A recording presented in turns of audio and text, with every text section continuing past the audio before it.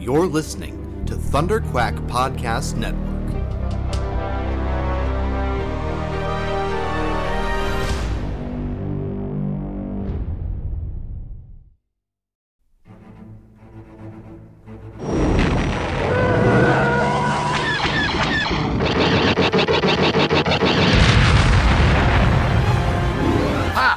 Got him! That should keep the First Order off our backs. Nice work, Paul. Tim, are we set to make the jump? Yep, the engines are primed and coordinates for the rendezvous are set. All right, strap in and let's get this intel delivered to the Resistance. Punch it! You're listening to Star Wars, The Saga Continues. Your hosts, Kyle Avery, Tim Gerasi, and Paul Herman, are scouring the HoloNet for news and bringing you all of the latest updates on the future of the Star Wars universe. And the future is bright indeed, so we invite you to join us on this exciting journey as the saga continues. Hey there, Star Wars fans, and welcome back to another episode of Star Wars The Saga Continues, your podcast for all the latest news, rumors, and updates on The Bad Batch, The Book of Boba Fett, The Mandalorian, and all the other cool and exciting projects coming up in the Star Wars universe. Today, with The Bad Batch right around the corner, we're going to be ranking our top 10 moments in Star Wars animation, so this should be a fun one after much excruciating deliberation. And as always, I'm your host, Kyle, and I'm joined by my co-host, Tim. How's it going, Tim? What's up, Kyle? Doing good, especially, as you said, we're just on the cusp of a brand new Star Wars animated series, and I just cannot wait to watch it. And at the same time, too, when you told us about the topic for this episode and how it's going to be focused on our favorite animated moments, it got me excited to not only look forward to talk about it, but then to start thinking about what choices are going to be making my list. And to be honest, it was easier than ranking the saga was. I don't think anything's going to be as tough as it was for me to rank all the movies, but this was definitely a fun one to kind of go through all the great animated moments, and there are a ton of them. So it was a little bit tough to narrow it down, but still looking forward to what should be a fun conversation. Yeah, definitely. I mean, we originally were going to do top 5 just because when we do ranking episodes, we usually do like top 5s. You know, we've done top 5 Clone Wars episodes and video games and all that kind of stuff. But yeah, as I got into these, I figured if we did top 5, our top 5 would probably be fairly similar. And True. Also, there were so many great moments that I wanted to pick from, and I figured, you know, if we made a longer list, like our 6 through 10 might be a little bit more differentiated. And also, there were just so many moments I wanted to talk about. And Paul obviously wasn't able to make it onto this one with us tonight. He'll be back with us next time, I'm sure, because our next episode should be us talking about the first episodes of The Bad Batch. But we're recording this here, just me and Tim, the week before May the 4th, but we're planning on releasing it on Star Wars Day. That was the other thing. I mean, you know, there wasn't really any big news or anything to talk about, but I wanted to do like a fun kind of episode that we could put out on Star Wars Day. So to all you listening on Star Wars Day, May the 4th be with you. Happy Star Wars Day. Glad you're here with us. And yeah, hopefully we'll have a fun discussion and have a good time talking about these lists. But before we get into that, just one brief bit of news that I wanted to mention because it does pertain to the animated stuff. You know, Matt Lanter, I think, is out doing press for his new show, Jupiter's Legacy, that's also airing on Netflix like next week or the week after. But there was an interesting little tidbit in one of these interviews where he basically confirmed that he's going to be doing more stuff as Anakin during the Clone Wars era. And he didn't specify what project. He basically just said that like Lucasfilm has a lot of stuff going on and I can't talk about it and, you know, can't give you any details or confirm anything, but I'm not done with Anakin, essentially is what he said. And so, it's really interesting. Like, you know, I wonder if they're kind of not happy that he, even talked that much about it. But I don't think, you know, that's not really like confirmation that there's going to be more episodes of Clone Wars, because that could be a lot of different things. I mean, we could see, I doubt it, but we could see flashbacks to like, you know, maybe the clones working with Anakin and Ahsoka during the Clone Wars in the Bad Batch. They could have some new animated project in the works. And I doubt that it's going to be like, I highly doubt we're going to get another series set during the Clone Wars era. I also doubt that we're going to get more Clone Wars episodes just because, I mean, that would be weird from a marketing standpoint because they so heavily branded like that season 7 as the final season.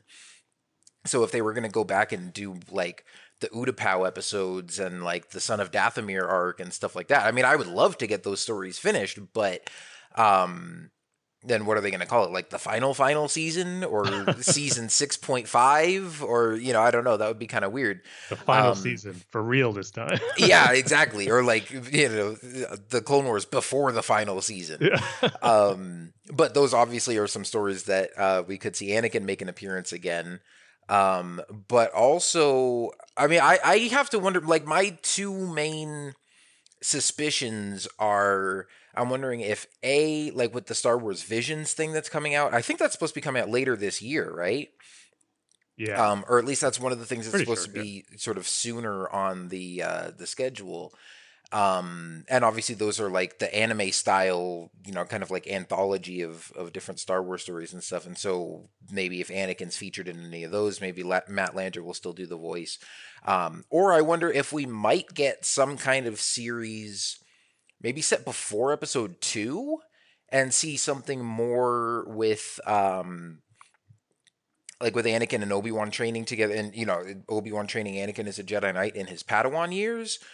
Or maybe a story, like, again, maybe like a mini Clone Wars arc or even like a TV movie type of thing in the very early days of the Clone Wars. And maybe we actually will get a canon story of Anakin becoming a Jedi Knight for the first time, like we talked about on our Clone Wars micro-series commentary. So I think there's a lot of different possibilities there. And of course, it could also be like a video game or an audio book or something like that. But I think he did specifically mention Lucasfilm Animation in that interview. Yeah, he did. So I wouldn't necessarily get your hopes up that that's confirming that there's going to be more Clone Wars episodes or that they're going to go back and finish more of the unfinished stuff. But it seems like maybe that's more of a possibility than we thought. And at least in some capacity, it seems like we'll be seeing Matt Lanter's version of Anakin again. So I'm excited. I mean, I'm down for more of that, whatever form it may take. Yeah, same here. It's just cool to kind of hear him confirm that he is involved with some more future Star Wars animated projects. And like you said, he did specifically say like Lucasfilm Animation.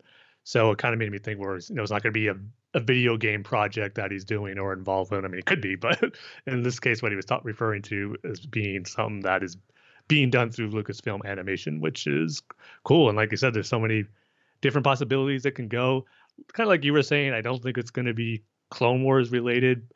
But if it's not, then it just makes you think of what exactly could it be? And one of the other things I was thinking of was, what if he's actually might be, I know he's said Anakin here, but what if it's kind of Darth Vader he'll be playing here, where a little similar to the end of where we heard his voice in behind Vader's helmet in Twilight of the Apprentice. And maybe we'll get, whether it's in the Bad Batch, some future TV show, or one of the shorts in Star Wars Visions, like you were saying, just a moment with Vader, maybe meditating without his helmet on, maybe in his chamber. I mean, there is some artwork where we see Vader kind of without his helmet. There's this one, I'm blanking on the artist, I'm sorry, but it's a really great image where he's in his chamber where he has his helmet off and you can clearly see it's Anakin, and he just has his hand over his head just in regret, and you see like I think an image of Padme over it. It was just a really great striking image of Anakin reflecting on the past. And maybe it's something like that where he's actually Vader, but yet we're hearing maybe his inner monologue as Anakin or something like that. But I'm not putting it past the possibility where he actually may be playing Vader in a future project, and maybe they'll use some voice effect to make it sound more like Vader. Maybe they could get James Earl Jones to do it. But I don't know. I think that's still a possibility too. But regardless of all the speculation, the different ideas both you and me are saying about what this future project could be, I just think it's great. We got more Anakin on the way. And how cool is it to know that we're going to be getting more of Anakin in both live action with Hayden Christensen and Matt Lanter voiced him in animation. I mean, it almost sounds too good to be true, knowing that we're getting this kind of Star Wars content with Anakin in the future. So it's just great all the way around. Yeah. I mean, I'll always take more Anakin content, especially anything that continues to further like sort of bridge the gap between Anakin and Vader. And I love those kind of stories where like it's centered on Vader and you still see those shades of Anakin still inside him. Yeah. So yeah, I mean, that was again an unexpected bit of news to get. I'm sure he's probably endangered his position on Dave Filoni's trust tree. Dave's on his way out to trim the hedges right now.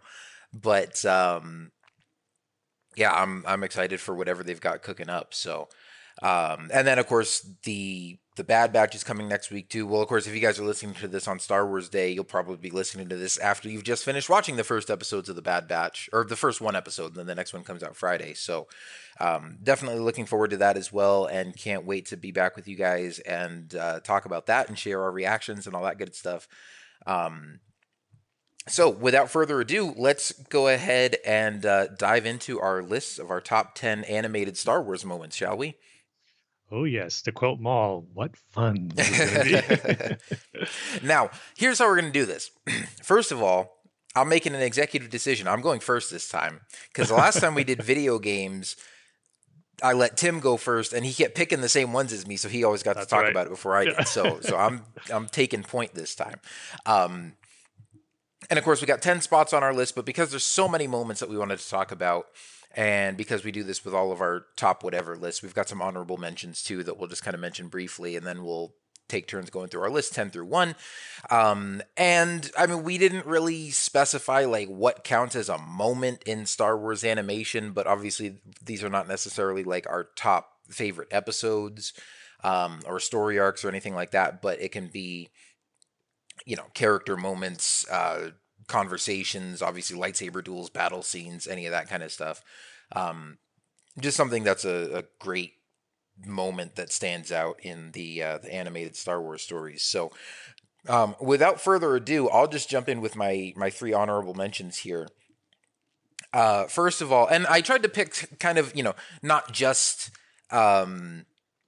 more like specific show moments, but kind of some broader like outside moments for my honorable mentions. And I will say right now, my top 10 list is all Clone Wars and Rebels stuff. Yeah, we're not going to be too different on that front. Yeah. Look, you know, no disrespect to Star Wars Resistance or the Ewoks and Droids cartoons or anything like that, but obviously, I think Clone Wars and Rebels is you know, top of the pile there. But I did want to give an honorable mention to the Anakin and Ventress duel on Yavin 4 from the Clone Wars micro series, because that's probably my favorite moment from that series. And you know, we just had a lot of fun rewatching that lately. And you know, even though nothing from it cracked my top 10, I do still love the micro series and think it has a lot of great moments. So I wanted to put one of those moments on here as an honorable mention. I also wanted to put the Rebels epilogue as one of my honorable mentions. This one actually barely missed having a spot on my top 10 list. But of all the moments that got bumped off the list and didn't quite make it, I wanted to specifically highlight this one as an honorable mention. Just because, like, obviously I love the story content and what we actually get to see as far as sort of the resolution to the story and where all the characters are at after the Battle of Endor. And then, of course, we get the exciting tease of Sabine and Ahsoka going off together to find Ezra, and that setting up a potential new story that we're probably going to get to see in the live-action Ahsoka series. But it also was just really great as a Star Wars fan. You know, obviously all of us kind of suffered the shared trauma of Clone Wars getting canceled and falling in love with that show and then never really getting a proper conclusion to it until last year when we finally did, and that was awesome. But that was after Rebels ended. So, you know, we had Clone Wars and it got canceled, and then we got Rebels, and it was just nice to have Rebels get to wrap up with a proper conclusion and get a happy ending to the story and just a satisfying, you know, conclusion to everything, and get to really, you know, tie it up with a nice bow. So that was a great moment, you know, again, for the story itself, but also just as a Star Wars fan, getting to, you know, fall in love with these characters and get to go on this journey and get this really cool animated series and then just get a really nice, satisfying conclusion to it was awesome. And then my last moment, and this is not actually a moment from within a story or anything, but I wanted to at least put in my honorable mentions, and I even considered putting this on my list too. But just the day that we learned that we were getting more Clone Wars. When they had that panel at San Diego Comic-Con, you know, the 10-year anniversary Clone Wars panel, and showed that trailer at the end. Yep. And it's, you know, a war left unfinished until now. And I'll never forget that day. I was at work and I was on my lunch break, and I had tried to time my lunch break so that I could like watch that whole panel. Actually, I wasn't even watching it because I don't think they live streamed it. but No, they didn't. Yeah. I was following along with people that were like live tweeting, and I remember just sitting in the lunchroom at work on my phone, glued to my phone, seeing all the updates that people were posting, and they're just going through old clips and concept art and talking about the making of the show. And then like right as I had to go back to work, they were, it was like, oh, it seems like there's not going to be anything new, and the panel's about to be over, and like they're going to show a video real quick, and then that's going to be it. And then suddenly people are tweeting, Clone Wars is back, we're getting more Clone Wars, and I was like freaking out. I had to like run back into work, clock in from lunch break, and then immediately like clock out for a bathroom break, and I ran and got my phone again, was like watched the new trailer, and man, that was just such an exciting time. Again, going through the joy of experiencing the Clone Wars, and then the heartbreak of it ending and not getting the proper conclusion that we wanted, and then finding out that it was coming back and that we were finally going to get to see the Siege of Mandalore and the Bad Batch and all the stuff that we had been looking forward to for so long. So just that day and that trailer and that excitement of Clone Wars coming back is my final honorable mention. Yeah, that's a great pick right there. I mean, that was an awesome day, like you said, and just an awesome moment. I remember too, where it was like, I forget where exactly, but there was this long gap between tweets from people. Like someone would say, like, it's back, Clone Wars is back, and then nothing. Like there was like 5 or 10 minutes before we actually learned the details of like, what is it really back? Like what's going on? What was shown? It was just crazy. Yeah, so those are some great choices in there. For my honorable mentions, it's mainly just ones that would be like my top, would be 11, 12, and 13 are in my top 15. But these ones might be even in your top 10, Kyle. I'm not sure because, again, there's so many great moments. You got to make some cuts somewhere. But in no particular order, really, even though these would probably round out my top 15 if we were doing a top 13. But first one I'll mention is Kanan being knighted in the episode Shroud of Darkness. That was a great moment. That whole episode is great of Rebels, just how both Kanan, Ezra, and Ahsoka were both having their visions in the temple on Lothal, with Ezra having this conversation with Yoda, Ahsoka meditating, then hearing the voice of Anakin, and again, leaving her to believe more that he has become Darth Vader, but she hasn't quite accepted it yet. But Kanan was actually my favorite, just a great arc that he had, of course, from the beginning of the series till his death in season 4. But this was probably his biggest moment for me. And it was just so cool how they did it, where it was through a vision, and he was having a duel with a Jedi Temple guard who obviously he later realized was the Grand Inquisitor. And I just love the setting of it too, how it was in this like Japanese style dojo, like this old Jedi Temple training ground. It just looked really cool. And just how he finally came to that acceptance of he can't always continue to fight or protect Ezra, where he would eventually have to stand down and let Ezra go. And that's when he did that. That's where in the vision, the Grand Inquisitor, or him as a temple guard, didn't fight, but he got his lightsaber and knighted Kanan as a Jedi Knight. And I just love Kanan's expression when he realized, he's even said, like, what does this mean? And he just tells him, you're now a Jedi Knight. And just what a great moment that was for Kanan as a character, knowing what he'd been through and after Order 66 and hiding himself away, not revealing that he's a Jedi, and then to fully become a Jedi Knight for what he has done with his training with Ezra and what the future held and what he would know he would have to do. So just a great moment for the character, I think, done in a really cool way. And then another one I will put is this one. It was hard to take off my top 10, but it was a great action moment. But it was Maul versus Pre Vizsla in the Mandalore arc from season 5 of the Clone Wars. Just talk about an awesome fight between a Jedi or not a Jedi, but a Force user and a Mandalorian, pulling out all their tricks with the lightsaber with Maul and not using the Force, which was cool too. But Vizsla using all the tricks the Mandalorian armor has and what he's capable of as a warrior. It was just a great, awesome fight. And I remember when it first aired, it was so cool to see because we've never seen like a Force user take on a Mandalorian before. I remember I tweeted that out and Paul got mad at me because he hadn't seen the episode yet. But that was such a great fight. I remember Dave Filoni kept talking how the crew wanted to outdo each other in that arc with the fights that we're working on, Maul and Vizsla, and then Maul Savage versus Sidious. And for a while, I always thought the Sidious Maul Savage fight was the superior one. But recently, I think I came around to where I think I like the Maul versus Vizsla fight a little better. There's just something about it, the way it's choreographed, and just like I said, both of them going all out to prove who should be the ruler of Mandalore. It was just great. So that one is an honorable mention, even though it was really close to making my top 10. And then my final honorable mention is another big moment in the series of Star Wars Rebels. And the reason why I felt I got to have it, at least as an honorable mention, was the moment of actually watching it. And that is the end of the season 2 premiere, The Siege of Lothal. And in particular, when Vader says, "The apprentice lives." That moment, and just being in a room at Star Wars Celebration, watching it for the first time, sitting right next to you and Paul, and just having our minds blown. I mean, it was already blown seeing the whole episode of what Vader did in that series, but then just getting that moment where Vader realizes Ahsoka is alive. It was just such an awesome moment to experience.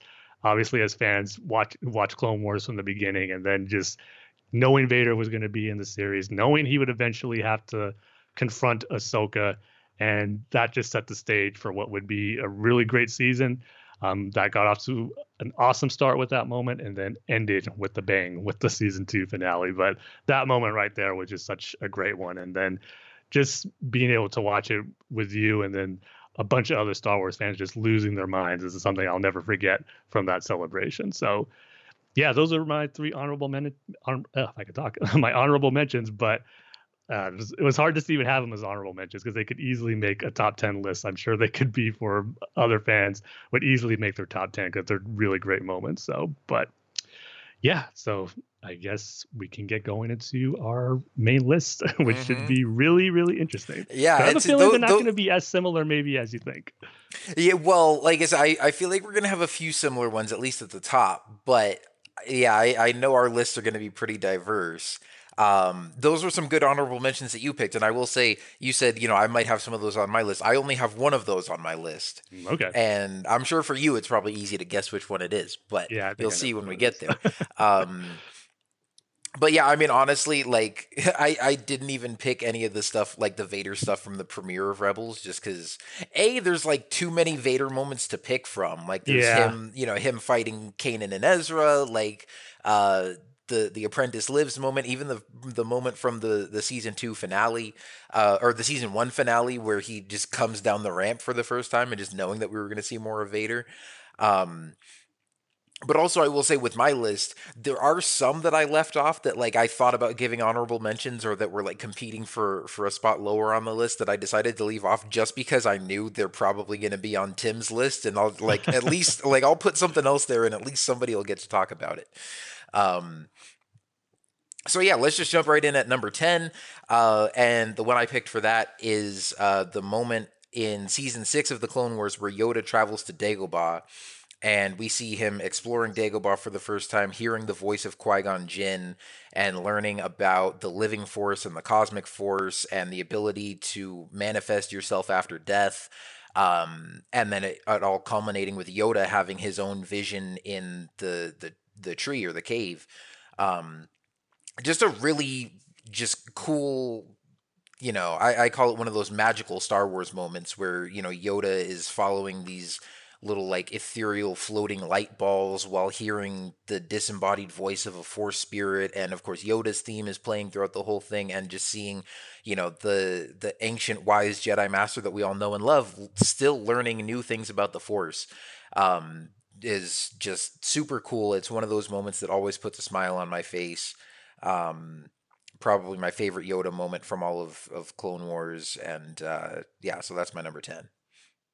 Yeah, that's a really good one. That was a special moment. Again, just seeing Yoda on Dagobah for the first time, and knowing Qui-Gon was the one who led him there, it's just great. Now, one of those things that just elevates when you see Dagobah, The Empire Strikes Back. So yeah, and elevates Revenge of the Sith too, when obviously at the end when Yoda's talking to Obi-Wan and tells him, like, I have training for you in isolation, and, Qui-Gon has learned the path to immortality, and I'll teach you how to commune with him. Now we see, like, how Yoda has gone through that training and how he gained that knowledge in the first place.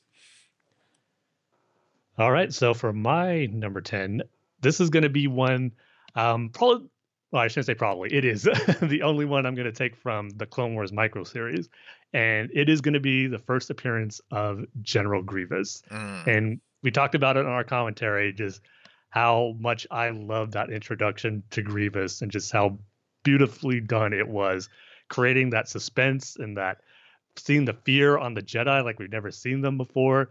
And then just seeing Grievous in action was mind blowing at that time, as we talked about during that commentary. It was just, we knew Grievous was going to be the villain in episode 3. We knew he was going to first show up in this animated series. And boy, did it not disappoint. Seeing him use lightsabers like we never seen anyone use the lightsabers before. It was just incredible. The animation, the choreography, the speed that the fight sequence was animated in, it was just superb all the way around, and making for a great finale to that first volume, and then the second volume picking up right where that one left off in another amazing action sequence where you got the clones involved. So all that whole sequence from the end of the first volume to the beginning of the second volume, I thought was just such a great way to introduce the character of General Grievous.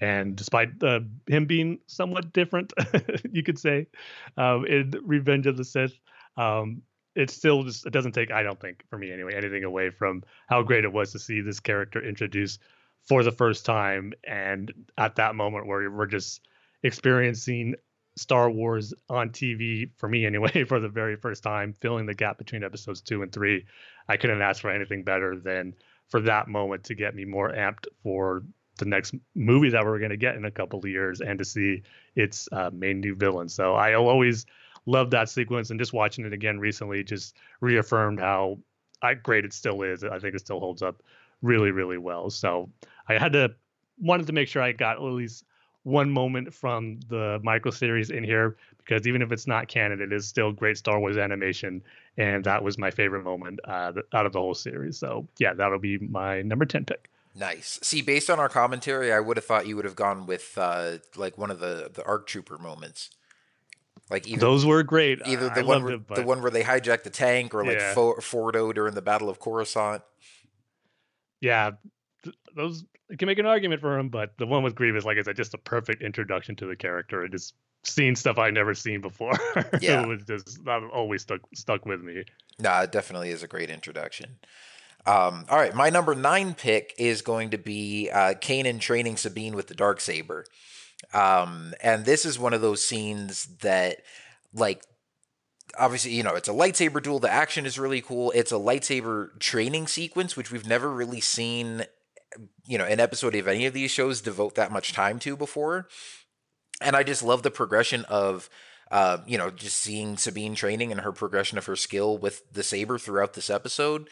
And I really wish we had gotten something like this in the Clone Wars with like Anakin and Ahsoka. Like, I still wish that during season 3, like that was how she switched to using 2 lightsabers, that we saw an episode where you see Anakin training her with 2 sabers. But also, I think what really makes this moment stand out is not just the lightsaber choreography and all that kind of stuff, but the character development that really both characters go through. Yeah. Especially Sabine, but you really see a lot of growth in Kanan too. And even, you know, I was thinking about this as you were talking about him getting knighted, and seeing his progression as a Jedi over the show from kind of, you know, reluctant Jedi, like he doesn't even want to, you know, let anybody know that he's a Jedi. He's trying to be secretive, obviously, because this is post Order 66 and the Jedi are being hunted. But to go from, you know, sort of reluctantly revealing himself as a Jedi to then reluctantly agreeing to train Ezra. And you see that obviously, like, because Kanan's training was cut short too. Like, Order 66 happened when he was just a Padawan. And so seeing how much he still has to learn and seeing his progression as a Jedi, like, I watched the scene again earlier today, and it really stood out to me, like, how good of a teacher he becomes, like, over the course of the series. But you also see some of that within this episode too. Like, he's frustrated with Sabine at first, and Hera kind of has to give him a pep talk about being patient with her and trusting her with the saber and all that. And so just in that final moment with the duel, you know, Kanan's sort of just poise and the way he's instructing her, like, it's very Jedi Master-like. And then obviously Sabine finally working through all of her inner demons and her, her past trauma with her family on Mandalore and the Empire and all that kind of stuff. And finally getting all that information filled in that like we as the audience had only seen little bits and snippets of. But it's obviously because Sabine, was a very sort of guarded, and didn't want to share that with anybody for obvious reasons, and sort of had a lot of walls up. And so to see her finally let that out and work through that as she's progressing as a warrior, learning to fight with a lightsaber, taking up the responsibility of the Darksaber and what that means to her people and to the planet of Mandalore, and of course the significance that we see that all the way from Clone Wars through, now with the Mandalorian series. I mean, anytime you get a lightsaber duel with the Darksaber, that's going to be just bonus points right there. But yeah, for the lore and the mythology of the Darksaber and Mandalore, and just the cool lightsaber choreography and training sequence, and for the great character growth and development that Kanan and Sabine go through, that's my number 9 pick. Yeah, that's a good one. I was going back and forth between that and Kanan being knighted as far as my honorable mentions, but the one with Kanan being knighted just edges out just a bit. But yeah, that is a great moment from Rebels. All right, so for my number 9, this is going to be when Ahsoka leaves the Jedi Order, the season 5 finale, which at the time we thought might have been the very last episode of Clone Wars we were going to see. But man, talk about an emotional, powerful Star Wars moment there, especially for someone or any fan who has watched Clone Wars from the beginning when it first premiered in 2008, seeing Ahsoka be introduced for the first time and just the growth of the character and to where she ended up being by the time we got to that finale, and how she had to make that tough choice. And that arc in general was just fantastic. Mm-hmm. But culminating into that moment where Ahsoka is leaving the Order, and it was just a powerful moment to see that conversation between her and Anakin as she's saying goodbye and how she needs to do this, and how Anakin does his best to try to convince her to stay. And they just have that moment too where Anakin reveals to her that, he has moments too where he wanted to leave the Order, and she just says, I know. And just realizing, I think it's just a great moment that just enhances and builds their master and apprentice relationship, and just the closeness and the bond that they had too. You just really saw it on display in that scene between the two of them, and just how hard it was for both of them in that moment. And then you throw in the fantastic music by Kevin Kiner to close it out. I mean, it was so good they used it again for the season 6 finale, which again we thought might have been the final Clone Wars episode we were going to see. But yeah, it was just a great moment all the way around, emotionally for the characters, and just a pivotal moment for both of them. Even though we thought that might have been the end of the Clone Wars, it still doesn't lose its effect as far as how powerful it is knowing what happens with those characters later on in later seasons of the Clone Wars and in Star Wars Rebels. But yeah, it was just a great moment, and it's a sad moment, but it's a great one for these two characters. And even at the time where we thought it could have been the last episode, it felt like a fitting ending too, where you would have some questions as far as what Ahsoka was doing during Revenge of the Sith, but we would at least know why she wasn't around during that time. She left the Jedi Order, and maybe we'd get those stories told somewhere else down the line. And obviously we did get those stories told. Just at that time, we didn't know it would be more Clone Wars episodes. But even knowing at that time that could have been the end, it did a good job of kind of wrapping up Ahsoka's story for the Clone Wars and how it leads into episode 3. So, but glad that wasn't the case. I'm glad we got so much more stories with Ahsoka, especially getting the true ending. But that is definitely always going to be remembered as a pivotal moment for the Clone Wars and the characters of Anakin and Ahsoka. So definitely had to be in my top 10 when you talk about the best Star Wars animated moments. Yeah, for sure. And I mean, I'm glad you put that on your list, because that was definitely one that was in contention for me. And when we made these lists, I initially wrote down like 20 something moments that I then, without numbering them or anything, and then I had to narrow those down to 10, and that was one of my initial ones. And I think for me, the only reason I left that one off is just because it's so like bittersweet. Like, it's not one of those moments I like to go back and rewatch, because it still is like almost kind of depressing in a way, like just, because of obviously how sad and emotional it is for Anakin and Ahsoka, but also thinking back to that time as fans when we thought that was like saying goodbye to the Clone Wars too. So it's just, it's not one that I go back and rewatch all the time just because I don't feel like putting myself through that. But it's also just so fantastically well done for all those reasons that you mentioned. So definitely one of the best ones for sure.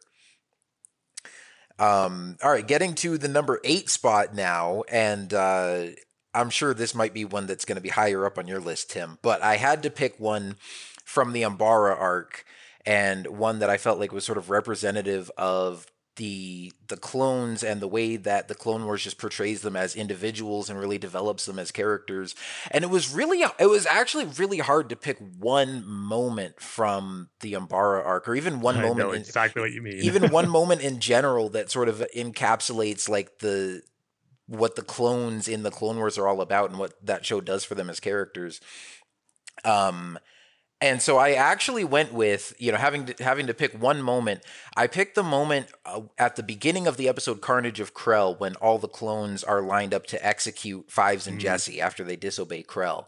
And, Fives kind of stops them and gives them a speech about like, we're not just unthinking droids, we're men, and we have to be trusted to make the right decisions even when the orders we're given are wrong. And, Dogma's in charge of the firing squad and he orders them all to fire. And, I remember watching that for the first time, and like Fives is giving this rousing speech, and then Dogma just kind of cuts him off and it's like fire, and the blaster shots ring out, the music stops, and for a second you're like, holy crap, did they just get killed? And then of course you see all the missed blaster marks on the wall, and Fives and Jesse are fine, and all the clones drop their blasters, and then Rex comes up and says, they're doing the right thing, Dogma, because if this is how I just watched this earlier. I forget exactly what he says, but he says, if this is how clones are rewarded for heroic actions, then one day all the clones in this battalion may face a similar fate, or something along those lines. And I love again, just, seeing kind of their defiance. And this is obviously the moment where, like, because even throughout the whole arc, like, Rex has still been trying to like be a good soldier and follow orders and go along with Krell, even though he disagrees with him and knows that he's wrong. But this is kind of the moment where even Rex is like, nah, forget this. And like, but just seeing how these guys all, again, seeing their individuality as characters, but also their camaraderie as brothers and how they've got each other's backs. Yep.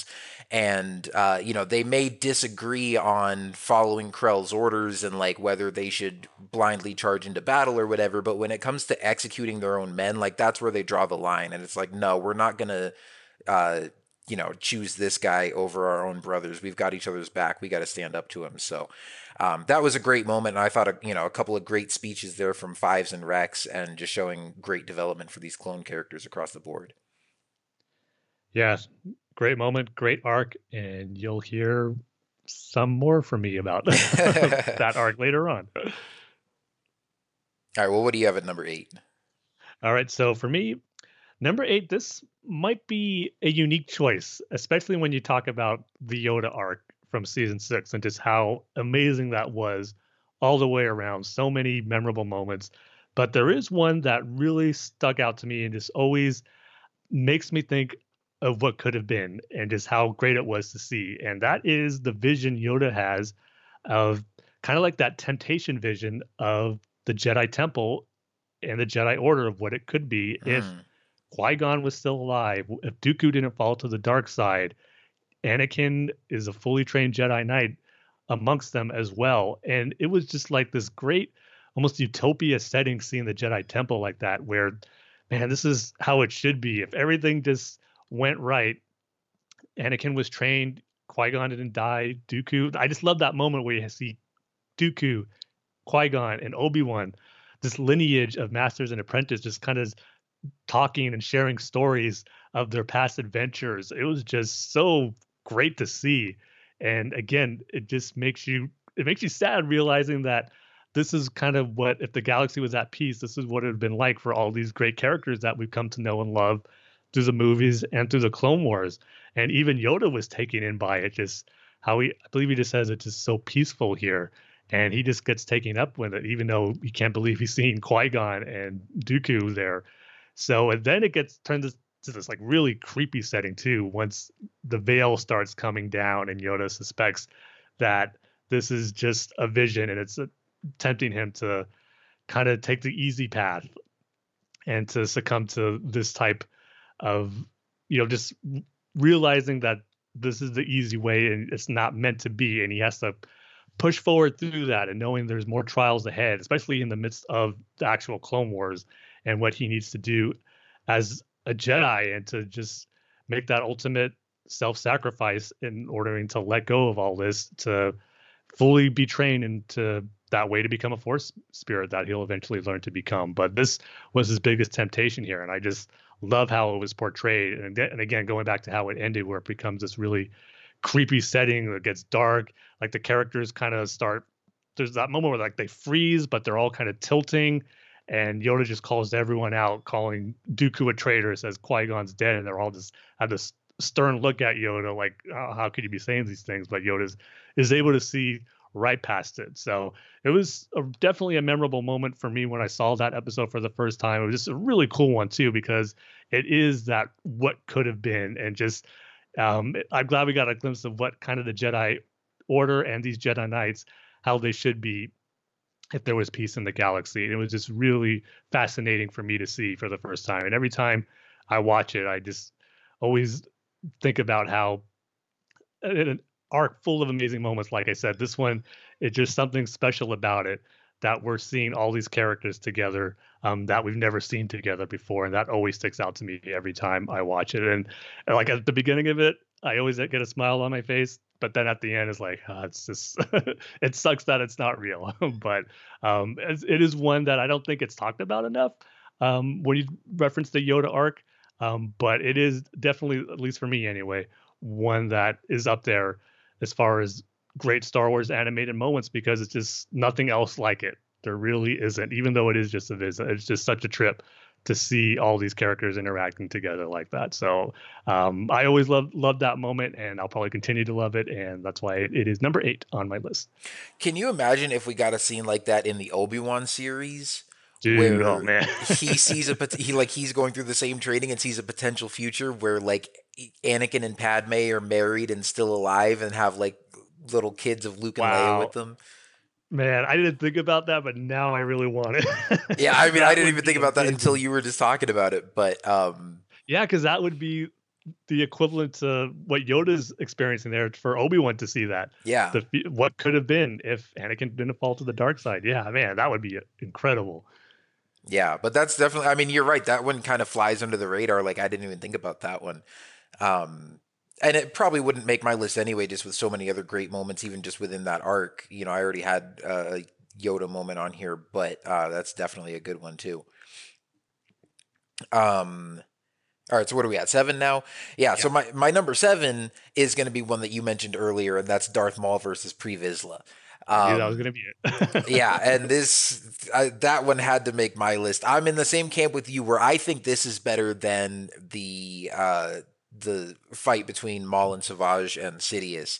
That one's really cool. I mean, it is the first time that we see Sidious fight with 2 lightsabers. It's the first time we've seen that big of a battle between 3 Sith going at it. But I mean, the Maul versus Pre Vizsla duel was something we'd never seen before. Seeing a Sith versus a Mandalorian go head to head, seeing again the Darksaber in action, that's always going to get bonus points from me. But also, as I was thinking about it earlier, I realized like we've never seen a lightsaber duel where the stakes are that high, sort of outside of the duel itself. We obviously have duels where there's very high personal stakes, but we've never had a lightsaber duel where the fate of an entire planet is on the line. And you could argue with, like Anakin versus Obi-Wan or Luke versus Vader, that like there would be galaxy-wide consequences for whoever wins that duel. But it's not, like if Luke kills Vader, like Palpatine is still in charge. If Vader kills Luke, there's still a rebellion. Like, it wouldn't dynamically shift things that much. Whereas this, these guys have conquered Mandalore together and now they're fighting over it. And the future of this planet is going to be determined by who wins this duel. So really cool stakes, really cool. Again, just seeing Pre Vizsla, holding his own with the Darksaber, but pulling out every trick in his arsenal with the rockets and the flamethrower and the darts and the grenades and all that kind of stuff. Or not the darts, the little saw blade things that he shoots at him and actually like slices Maul's face a little bit. Yeah, I just love it. I love how intense and sort of visceral it is. And even like you mentioned earlier too, like Maul could have easily just like force choked him, or use some of his force powers to end that duel pretty quick. But the fact that he kind of stays on Vizsla's level, I think he has to do that to like earn the respect of the Mandalorians, because he's challenging him in their like ancient warrior tradition and fighting in front of all the other Mandalorians there. So he's like, I'm not gonna, make this easy and use the Force. I'm gonna beat you in straight hand-to-hand combat. And of course, he does earn the respect of the rest of them, because a lot of them bow down to him when he wins. And then, of course, just the brutal execution to end it. Gosh, I always say like that Mandalore arc of season 5 is like, it's like Game of Thrones in Star Wars. You've got political shifting alliances and lots of scheming and backstabbing, and then lots of cool, war and battle sequences and all that kind of stuff. It's crazy, but that duel is definitely one of the highlights of the Clone Wars for me.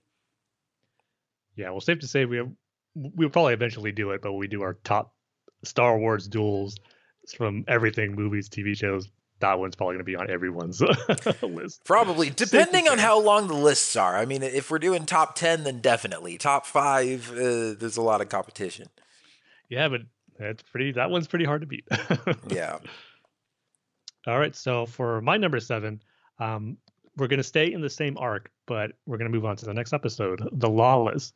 And for this moment, it's going to be the death of Satine. And it's obviously not a great moment because Satine died. Obviously, it was very sad. But just for mainly what it does for him as a character. I think this is one of Obi-Wan's most shining moments as a Jedi Knight in the saga, just for the way he was able to resist the dark side here. And Maul is trying his best to get Obi-Wan to give into his fear and his anger, and Obi-Wan just isn't having it.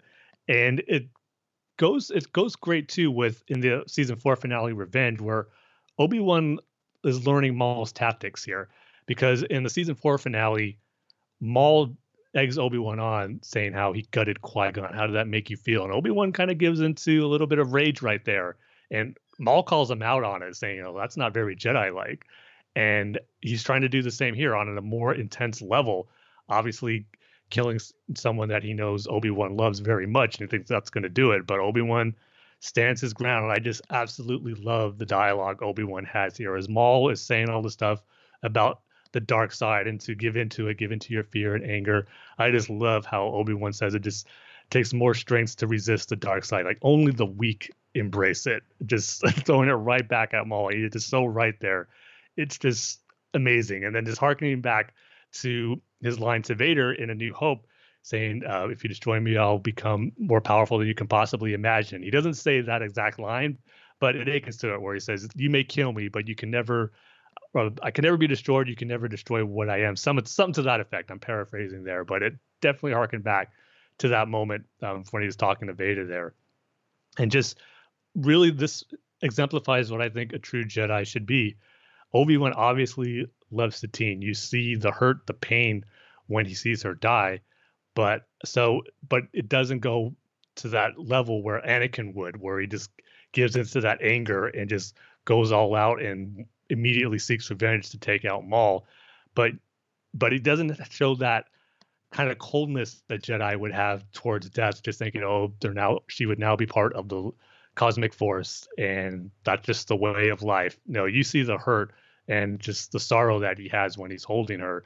And it just also kind of reminds me too of a little bit of Anakin's dialogue when he's talking to Padme in Attack of the Clones, where she says, the Jedi aren't allowed to love, and he goes, attachment is forbidden, possession is forbidden. But then it goes about talking about how a Jedi is encouraged to love, kind of in that way where Obi-Wan obviously doesn't view Satine as an attachment or like an emotional attachment, but he still loves her. He even told her that in the Voyage of Temptation, where if she just gave the word, he would have left the Jedi Order. I think that always stayed with him. But yet Obi-Wan still held on to the part of the Jedi teachings that I think aren't so weighed down by that fact of not having any sorrow or grief when you lose someone in death. It just, to me, struck the perfect balance of what a Jedi should be in that moment. And it just shows that I think why Obi-Wan is truly one of, if not the greatest Jedi that has ever served the Order. So I just think it was a great moment for him as a character in the entire saga. It was just a great moment for Obi-Wan. Again, it's a sad moment, but one that just shows the kind of character that Obi-Wan is. And I think it even ties into his confrontation with Maul in Rebels in Twin Suns, just how that went down, and just how he never gave into that anger and hatred that Maul wanted him to have for him. Because even when he strikes Maul down in that episode, he's almost kind of like holding him the same way he was Satine in that moment. Not quite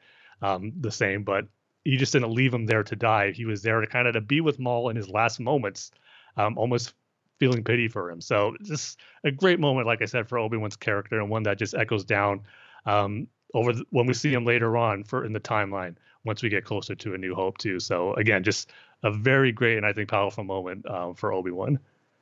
Yeah, that definitely is a good one. I like that we're pretty diversified in our list here so far. So going to number 6 now, my number 6 pick is going to be Order 66. Which we obviously see in the Clone Wars episode Shattered from season 7 in the Siege of Mandalore. And this one in particular, part of it is just the fact that we had been waiting so long to see how this was going to go down. Especially once we knew that Clone Wars was coming back and we knew that we were going to get to see the Siege of Mandalore. But even before that, like, we always wondered what happened to Rex and what happened to Ahsoka during Order 66. Like, would they survive that long? Because obviously we don't see them in Revenge of the Sith, but, would they still be around during that time period? And if so, like, what would happen to them? Would Ahsoka survive Order 66? Would Rex turn on her during Order 66? And so this was something that we'd waited to see for so long, just wondering how it was all going to play out. And so finally seeing it and seeing Rex taking the order, seeing him and all the clones shooting at Ahsoka was just... It was intense. It was crazy. It was hard to believe we were actually seeing it. It was visually spectacular. Just that moment of like Ahsoka where she's up on the holo table, spinning around, deflecting all the blaster bolts, and then, escaping through the ceiling is just such a visually striking image. But to be honest, I actually wasn't going to put this on my list initially. And not to give too many spoilers for what's coming next, but I didn't want to have too many moments from the Siege of Mandalore, because this is not the only moment from this arc on my list. But the reason I felt like I had to include it, and again, I was thinking back to the clones and how the series really developed them, and I feel like that was a pivotal just aspect of the Clone Wars that I really wanted to kind of convey my appreciation for. And specifically the moment within Order 66, it's the fact that Rex is able to fight off the programming for long enough to try to help Ahsoka before he gives in and starts trying to kill her. And specifically the fact that he mentions 5s, that all he can manage is to tell her find 5s. And the fact that, that it ties back to the Order 66 arc from season 6. And I love 5s. He's probably my second favorite clone trooper after Rex. In fact, he's definitely my second favorite clone trooper after Rex. And I love the journey that he goes through in that episode, in that arc, that he, uncovers this conspiracy, and he's so close to unraveling this whole thing and saving everybody from, the pain and the death of Order 66. And only for him to get killed, for it to get swept under the rug, for nobody to believe him, they discredit him and everything.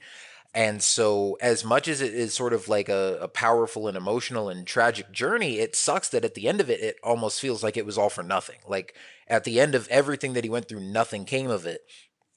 Until we see this actually happen in season 7, and you realize even though 5s wasn't able to prevent Order 66, even though he wasn't able to stop it, and most people still didn't believe him, Rex at least believed him enough to sort of look into it a little further, and didn't find out the whole truth, but figured there was something going on, and he leaves a breadcrumb for Ahsoka to follow, and then obviously she's able to escape. And then she's able to find out what's going on with the chips and everything, and then is able to capture Rex and get the chip out of his head, and the two of them escape together. So without 5's sacrifice, Rex and Ahsoka, Ahsoka probably dies during Order 66, and Rex probably just becomes a drone of the Empire, just like all the other clones. So I love that specific call out. And the fact that that was integrated into the storyline for season 7, and the fact that that arc actually does have more of a payoff, and that Fives didn't die for nothing. So I love that, in conjunction with also just the emotional roller coaster of seeing Order 66 play out again, and seeing Ahsoka and Rex go through that after wondering about it for so long. So that's why I love that moment. Yeah, you'll be hearing me talk about that in a little bit. I figured. But for my number 6 pick, and this one I imagine is going to be on your list too, Kyle, but way higher. But it's nothing to take away for how amazing it is. But it is going to be from the Siege of Mandalore, and I totally agree it was hard just not to take so many other moments from the Siege of Mandalore. You kind of wanted to limit.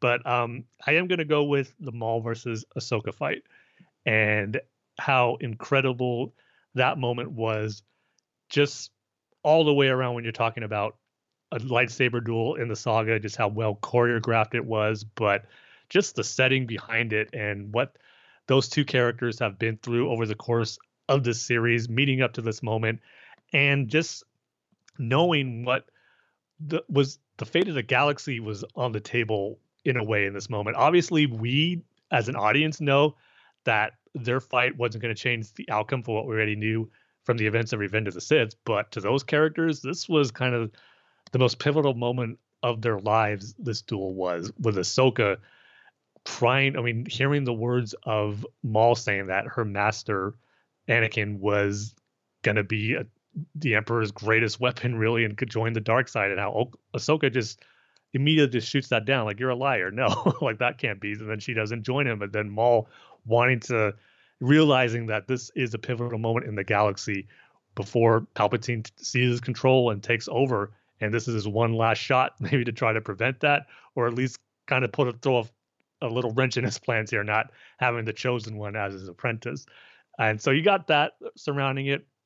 But then also too, when you just talk about what these two characters have been through over the course of the series, as far as even the title, The Phantom Apprentice, these two characters being pretty much betrayed by what they believed in, the orders they believed in, Maul with the Sith, Ahsoka with the Jedi, but yet they're still here, and they're having this battle that is going to affect both of them, the Sith and the Jedi. At least, again, to them, it's a real turning point in the events of the Clone Wars, and obviously the galaxy because of that. But it's just an incredible moment. The dialogue that Maul and Ahsoka share here before the duel, during the duel, and again, the actual choreography of the lightsaber battle is just on another level when it comes to animation. It was just amazing, and I'm sure you're gonna have more to say about that, Kyle. So I'll go ahead and put a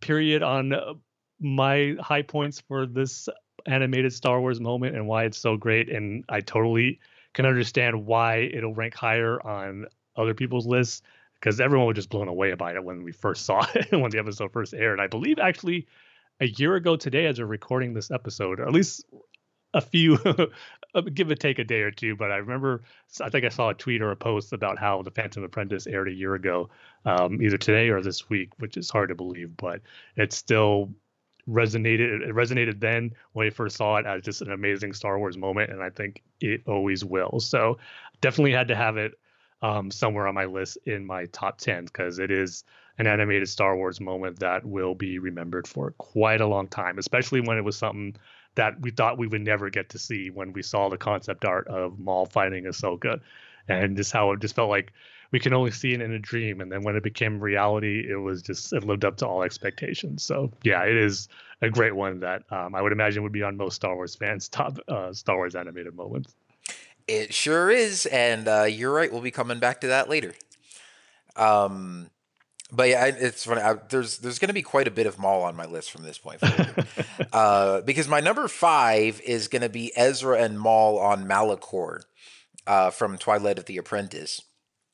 And technically, if you want to say we're picking moments from different episodes, you can say this is Twilight of the Apprentice Part 1. I still think of that episode as just one long two-parter that, like it aired in. But I think in the Vader and Ahsoka duel, like people tend to focus on that. At least I did for a while and kind of forgot about how awesome the rest of this episode is. And it's got so much great stuff with like, all the lightsaber duels with the Inquisitors and all that kind of stuff. But especially for me as a fan of the Old Republic and seeing a planet like Malachor come to life in canon, and seeing them like explore the ruins of ancient Sith temples and see the remnants of these ancient wars and just talk about ancient wars between the Jedi and the Sith. I love seeing that kind of stuff, and I love the little teases of it that we get brought into canon every now and then. Obviously still waiting for them to go and do a full blown Old Republic movie or series or something like that. And then to get, Ezra running into the old master, who of course we all know as Maul, but seeing that sort of like twisted master and apprentice relationship develop between the two of them, and Ezra really starting to trust this guy and obviously not knowing Maul's real intentions and his real history and identity and all that kind of stuff. But just seeing them walk through that Malachor temple together, with Maul like explaining the dark side to him and them having to lift these giant stones, almost having to like do a puzzle that they can only solve together because, of course, always two there are, a master and an apprentice. So it makes sense that to get into an ancient Sith tomb, you need two Force users using the dark side to get through. And just, Sith relics and holocrons and Maul teaching him about the dark side and all that kind of stuff, like, is just, that's what I'm here for. I hope we get more of this stuff down the line. And I don't think it's a surprise that there's going to be at least one more moment from Twilight of the Apprentice later on my list too, but I had to include this one in here as well. Initially this is part of why I wanted to do a top 10, because, I could get some more moments in at the bottom that were going to be from other episodes, because a lot of the ones at the top are from some of the same story arcs, but this was a moment that I really had to call out to, especially as a fan of the Old Republic, but also just as a fan of Maul. Like, I think through Clone Wars and Rebels, I think it's safe to say at this point, Maul is my second favorite Star Wars villain behind Vader. And these shows just did leaps and bounds more than the movies ever did for his character development and making him into a really complex and layered villain, that is just so fun to watch. Yeah, that was a nice choice. Wouldn't have made my list. Obviously, it didn't. But when you talk about it, like, man, that is really a cool moment. Because you're right. Twilight of the Apprentice does get overshadowed by when Vader shows up. But seeing Maul there and, again, having him have this twisted master and apprentice relationship with Ezra's was pretty crazy to see unfold right here. And then how it continued later on in season. So good call on that one. So for my number 5, man, we're in our top 5 already. Okay. Mm-hmm. So yeah, these were the big ones. And now we're going to go into the Umbara arc for me. And kind of like what you were saying, it was kind of hard to narrow down to what moment exactly, because I could easily just say the whole entire arc. It is my second favorite arc in all of Clone Wars, just what it did for the Clone Troopers.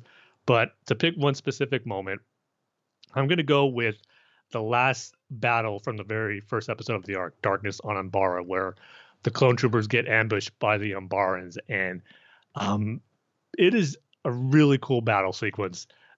Again, it's like I just love about Star Wars. You get these different types of great action, lightsaber duels, space battles, and then these ground battles with these soldiers and these barrage of blasters just going everywhere, these different weapons just flying across the environment that they're in. It was just incredible. And again, to see it in an animated show, it did what hardly any other arc in Clone Wars did, maybe except landing at Point Rain in season 2. But I think this arc took it to another level. It was just a great battle sequence, seeing the clones take on the Umbarans.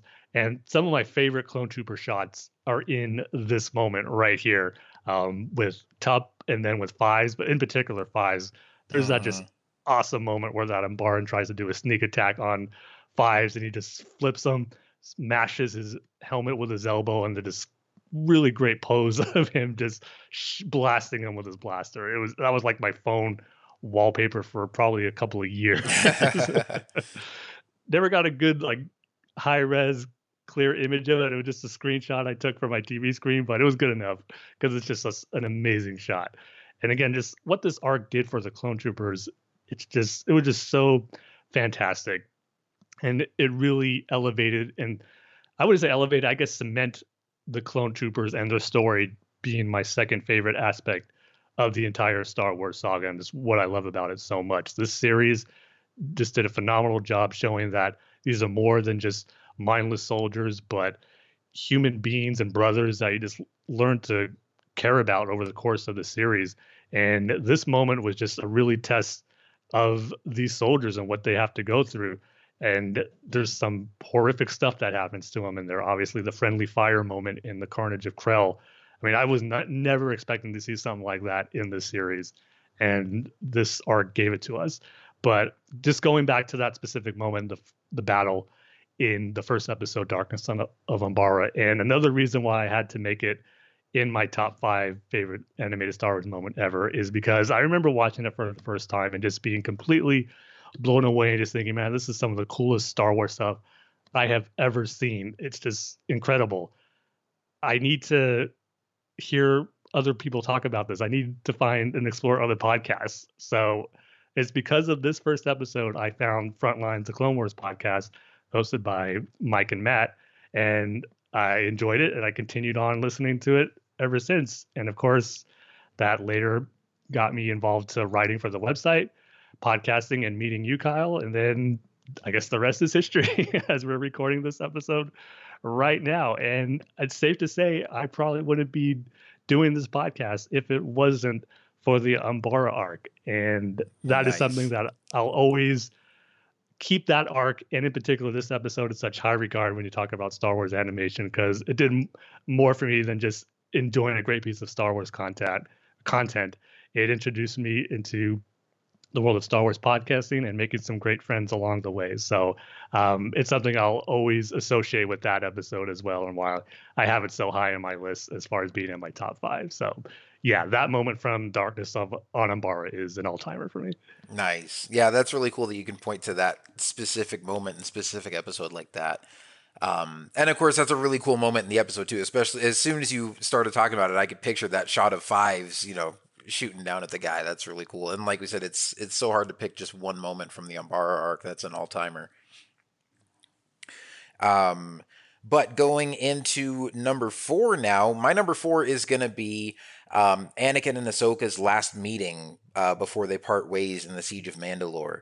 And, another scene that we waited years to see, just built up the anticipation. And, from the moment that they walk into that hangar and you see Rex and all the clones there with their helmets painted, like with her colors in her honor, there's just such a great, heartwarming moment. I'm so glad we finally got to see it after years of hearing Ashley Eckstein talk about it at celebrations and just her tearing up just hearing Dave describe it.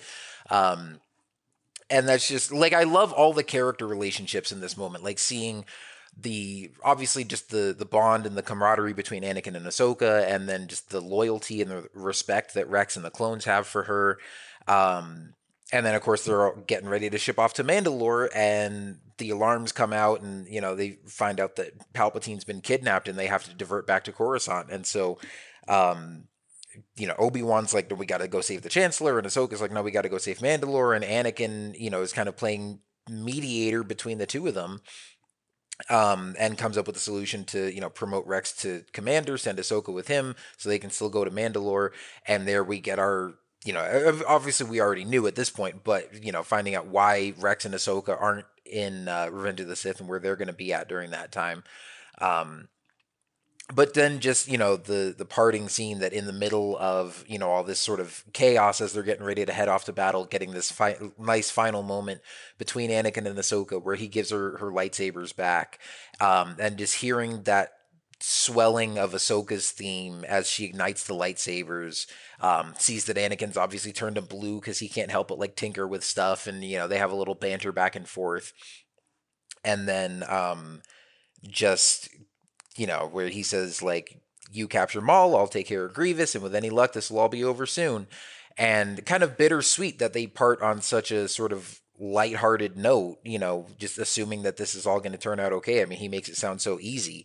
And, not knowing that the whole galaxy is about to be turned upside down and that it's the last time that they're going to see each other as Anakin and Ahsoka, you know, before one of them becomes a Sith Lord. But yeah, it's I don't know. I like, again, I love the dynamic between those two characters. Again, I probably picked this for the same reason that you put her leaving the Order on your list. Again, just I think it really encapsulates the best of just the relationship between Anakin and Ahsoka.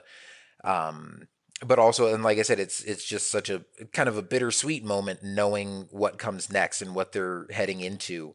And that, you know, when she just kind of gives him that half smile and says, "Anakin, good luck," and he just kind of smiles at her and turns and heads off.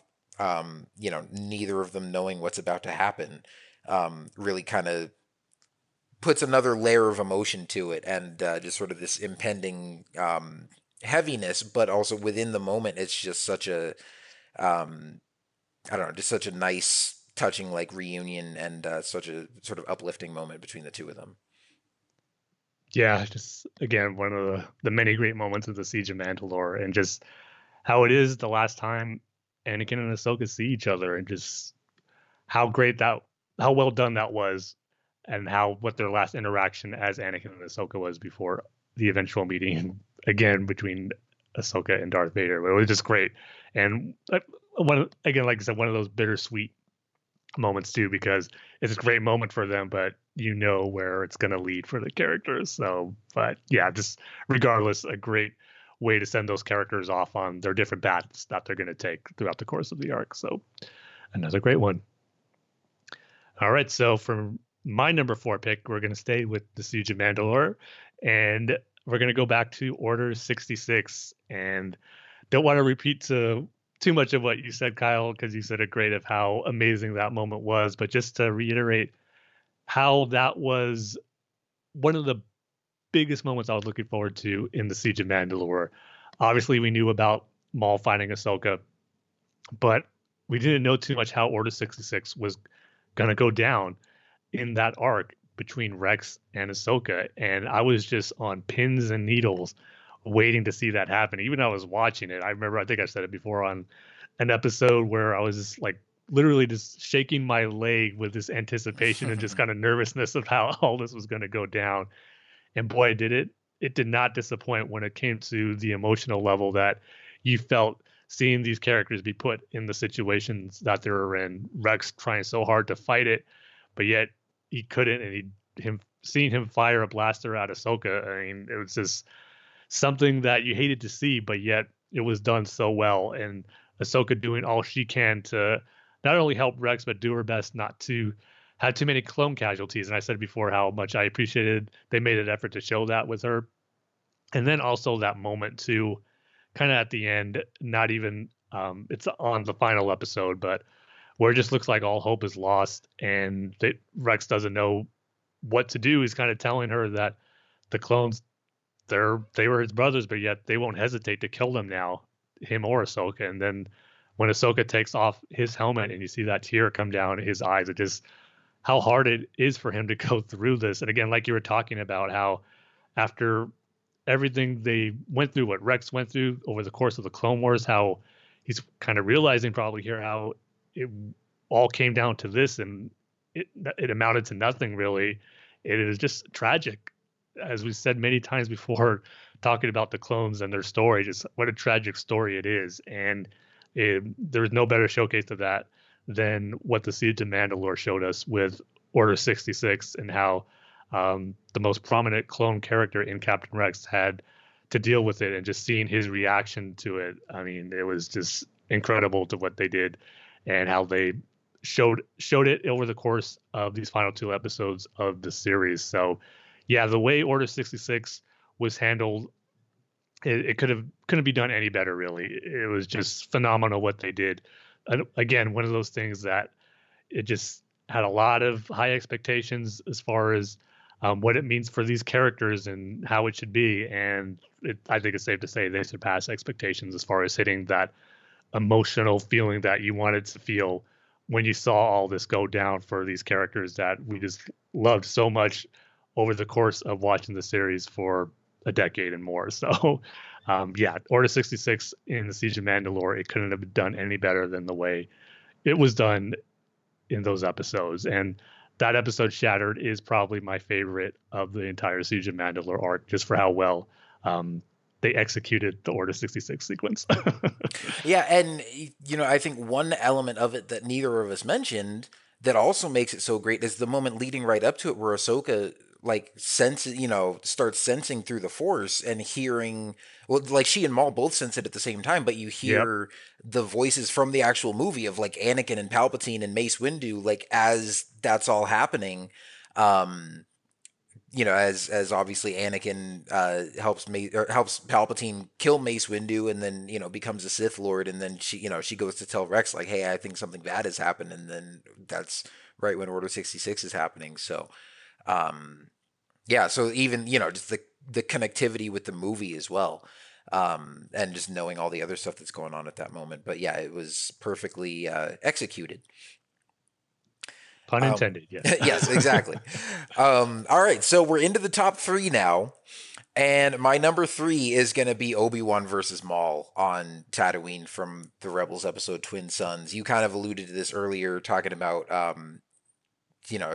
Maul and Obi-Wan and Satine.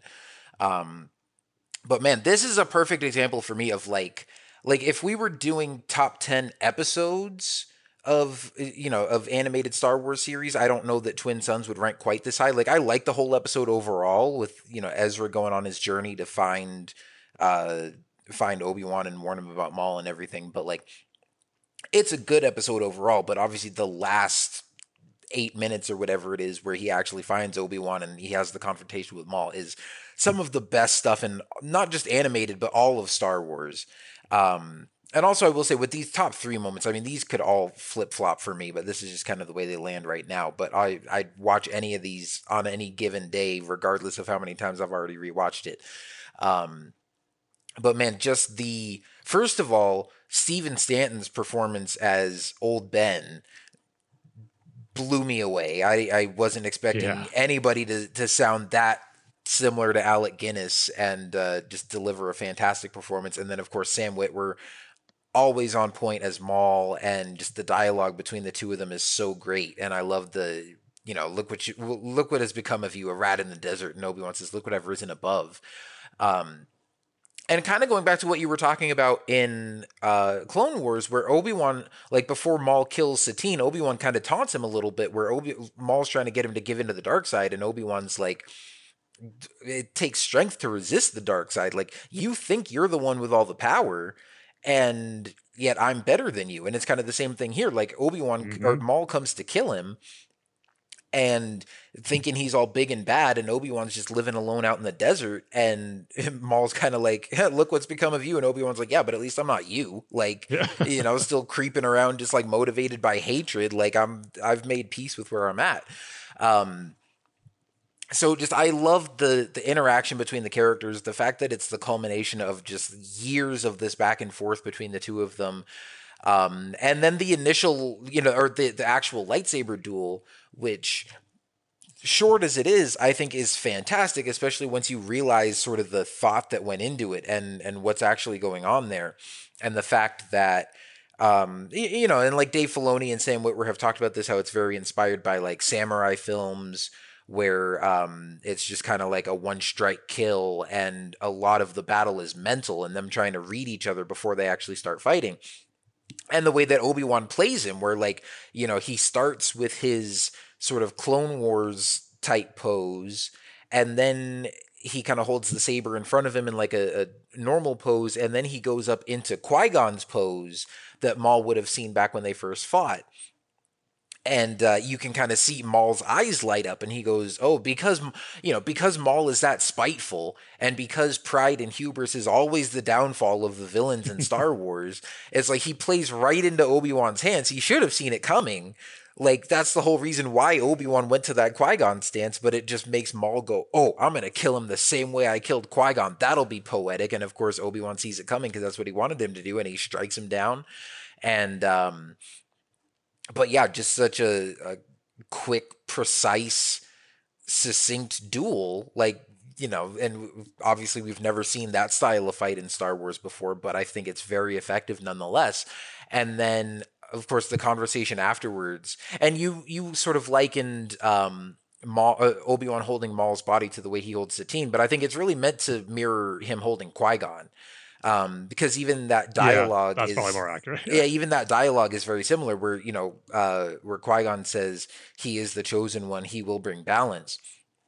And where, leading up to the fight where Maul's sort of taunting him and he realizes, he's like, oh, you have a purpose here. Perhaps you're protecting something, or no, you're protecting someone. And that's when Obi-Wan finally ignites the saber. It's like, he's like, I'm not going to fight you. I'm not going to fight you. I don't care about this. You're just holding on to hate. And as soon as there's even a hint of Maul potentially threatening Luke, Obi-Wan's like, okay, we're fighting.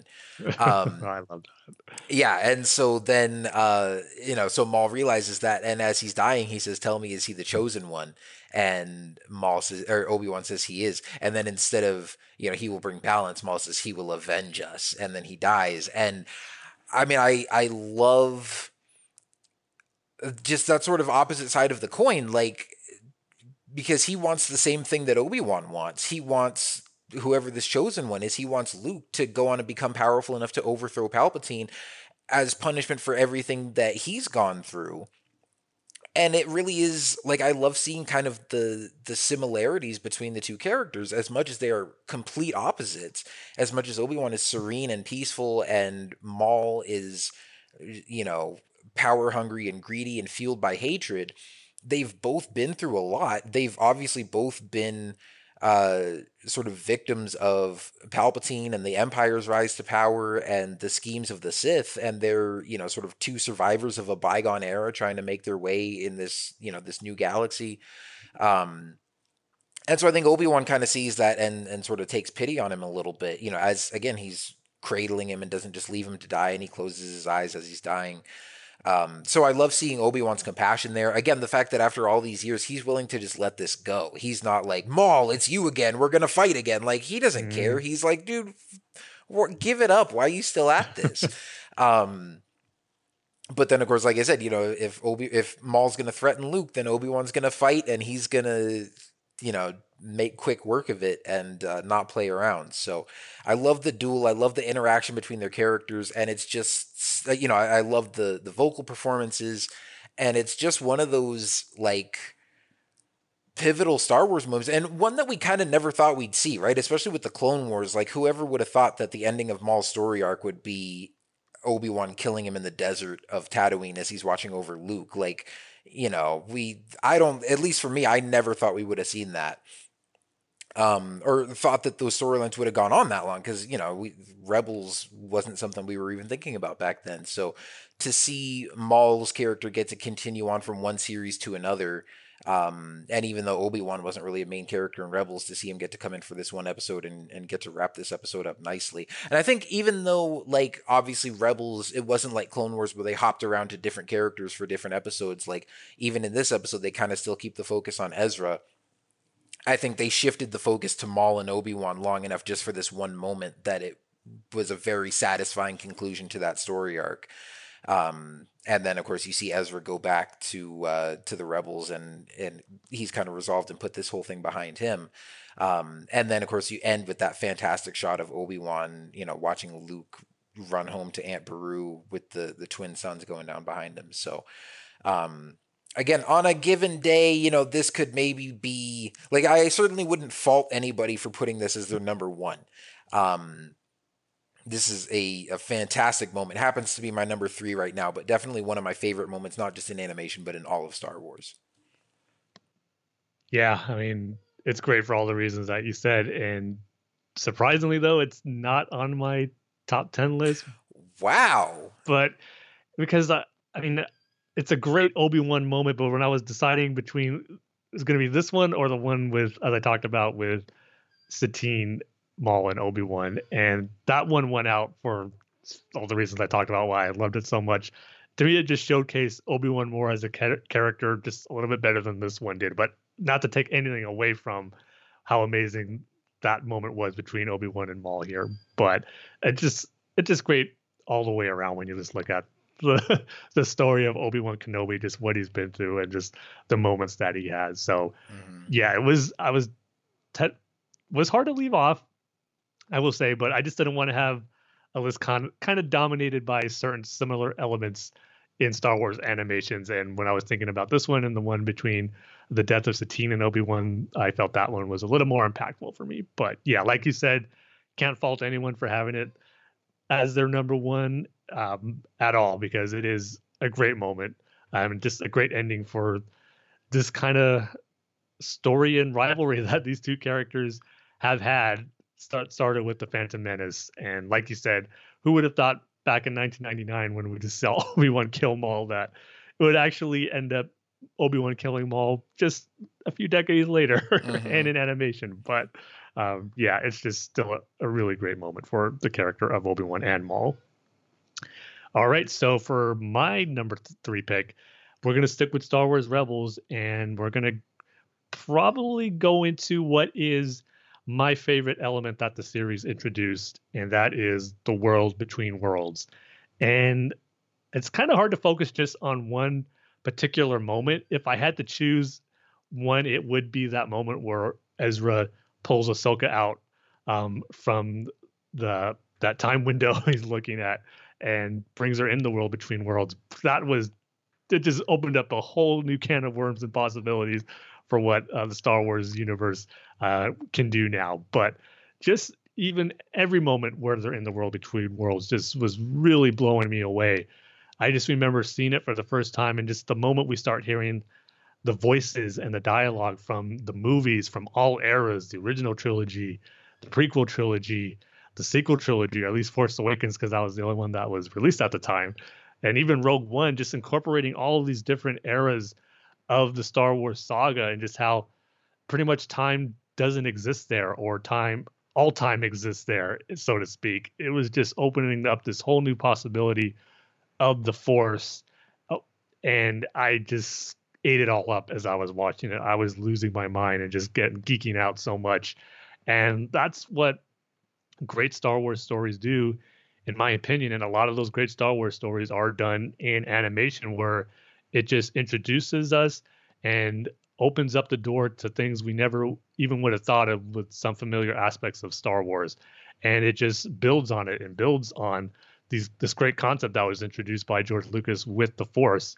And much to my surprise, and I totally disagree, but I know it didn't work for everyone. A lot of people, or fans, I should say, don't like this introduction and this aspect of the Force, or just even the possibility of affecting time with Star Wars and the Force, what this episode introduced. But not me. I loved it. To me, it just expands on creating that mystery of the Force, because they really don't give too much information as far as what that area actually is. They give you just enough to kind of understand what it's all about, but doesn't give you all the answers to how it was created, or the reason behind that plane existing. So there is that element, and Dave Filoni always likes doing that, where he doesn't like explaining everything and wants the fans to kind of create their own stories or ideas in their heads, because that's what he did when he saw the original trilogy, with certain elements and moments that happened there. But the way this episode, and just seeing Ezra walking around that endless space between space and time and affecting time, pulling Ahsoka in there, then you throw Palpatine getting involved, and just how that's something he really wants to have control of. And getting Ian McDiarmid back to voice Palpatine in that moment was great. Just hearing him say the name Ahsoka was amazing. So there's just so many elements about the world between worlds, and what it gave to me as a Star Wars fan, as someone who just loves the Force and the Jedi aspect of Star Wars. How I said the Clone Trooper story is my second favorite aspect of Star Wars. When you dive into the Force and the mysteries behind it, and you open up these new possibilities with it, that's my favorite aspect of Star Wars. That's what I love most about the saga. And this episode did wonders to make me geek out about what I love so much about Star Wars in the moments where we're with Ezra in the world between worlds. So yeah, to me, that was a game changer, and it definitely had to be in my top 3 of animated Star Wars moments. And I would even probably put it in top Star Wars moments ever. Because like I said, I think it's a game changer for what it introduced and the possibilities of the Force and just the Star Wars galaxy in general. And I just loved every bit of it. Yeah, and for me, this is one of those ones that narrowly missed out on being on my list, and I was like, that's okay, because I know it's going to be on Tim's list, so we'll get to talk about it regardless. But yeah, that is just a really cool moment, and I probably don't love it as much as you do, but it definitely, like, I'm not one of those people that it didn't work for. Like, I think it walks a fine line, because I'm definitely very leery about having any kind of like time travel or anything like that in Star Wars. And I definitely don't want Jedi running around with like time travel or teleportation powers or anything like that. But I think to have like one particular location that's just like very steeped in a particular energy in the Force, and it's like this hidden location, it's even kind of mythical, you know, there's ancient paintings and runes and stuff leading to it. Even finding it is, you know, kind of a mystery, and then it's this thing that Palpatine has been after for years. And I love the fact that like they even kind of allude to that earlier in Rebels. Like I think it's like in the end of season 1 or early in season 2, and there's that Imperial like minister or whatever who defects, and she's like, you know, yeah, the Empire is like mining Lothal for its resources to like build a TIE fighter factory, but like there's something else here that the Emperor is after. And it's like, it's a very subtle reference, it's easy to miss, but when you see the whole thing with the World Between Worlds and the temple and everything, and then you go back and watch it, it's like, oh, they were planning this from the beginning. They just, you know, we didn't see what it was until season 4, and it wasn't like this long mystery that they kept teasing. It's like they kind of planted that seed at the beginning, and then it paid off at the end. But yeah, so I really like the way that they pulled it off, and I like again just having, you know, like its own little corner of the galaxy where we can kind of get a little weird and explore this new side of the Force that we haven't really seen before. And as long as it doesn't become like a mainstream thing, as long as we don't start going and saving every character that's ever been killed off in Star Wars by pulling them out of the World Between Worlds, as long as they're like careful with how they use it, I think it can be very effective. But I love the way it was used there in that episode. And I mean, if I were to put a specific moment from that episode on my list, it would have been the same one you mentioned, where Ezra pulls Ahsoka out of the temple on Malachor and saves her. But yeah, definitely a cool moment and a cool whole episode, and just whole new concept of the Force for sure. All right, so now getting into our top 2, my number 2 is going to be one that you already mentioned, and that is Ahsoka versus Maul on Mandalore. I wasn't sure if it might have been your number 1. I mean, it would probably be top 3, but it almost was, Tim. It almost was, and well, I'll talk a little bit more comparing the two once I get to my number 1, although I'm sure you know what that's going to be.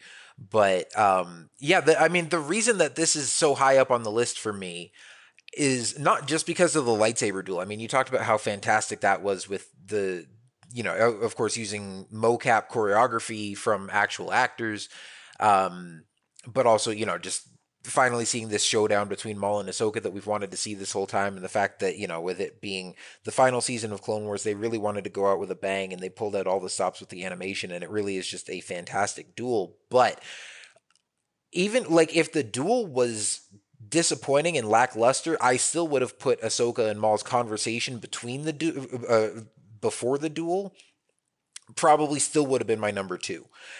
Because that was what really blew me away. Like, I would say, especially with as much as they hyped it up and talking about doing the mocap and talking about, you know, it blowing people away and everything, I think I went into it with really high expectations. And so I would say that the duel itself met my expectations, but maybe didn't exceed them. Like, I was expecting an awesome lightsaber duel, and I got an awesome lightsaber duel.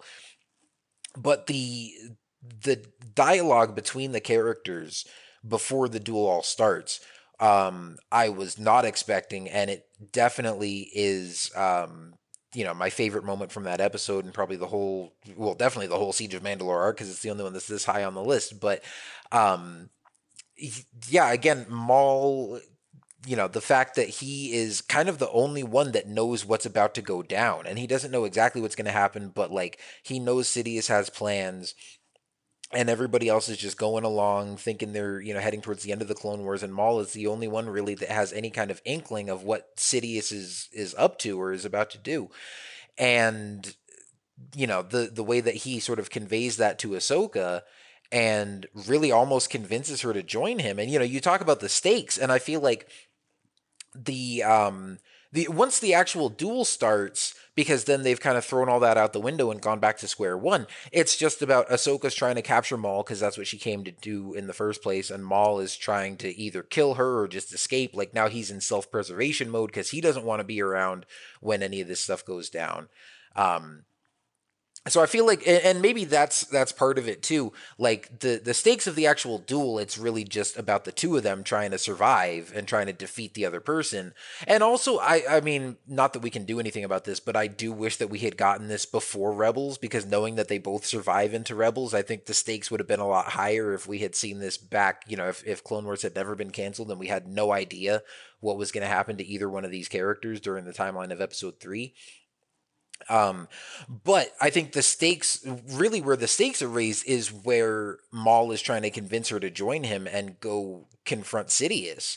And, thinking about that possibility, and obviously we know that's not going to happen because we've seen Revenge of the Sith, and even if the two of them took on Sidious, I mean, he killed 4 Jedi Masters. I don't think Maul and Ahsoka are going to be able to take him out together, but even just imagining that possibility is really cool. Like, and the fact that Maul proposes that to her and that she's actually going to go along with it until, she's like, I will join you, but you have to tell me one thing first. What do you want with Anakin Skywalker?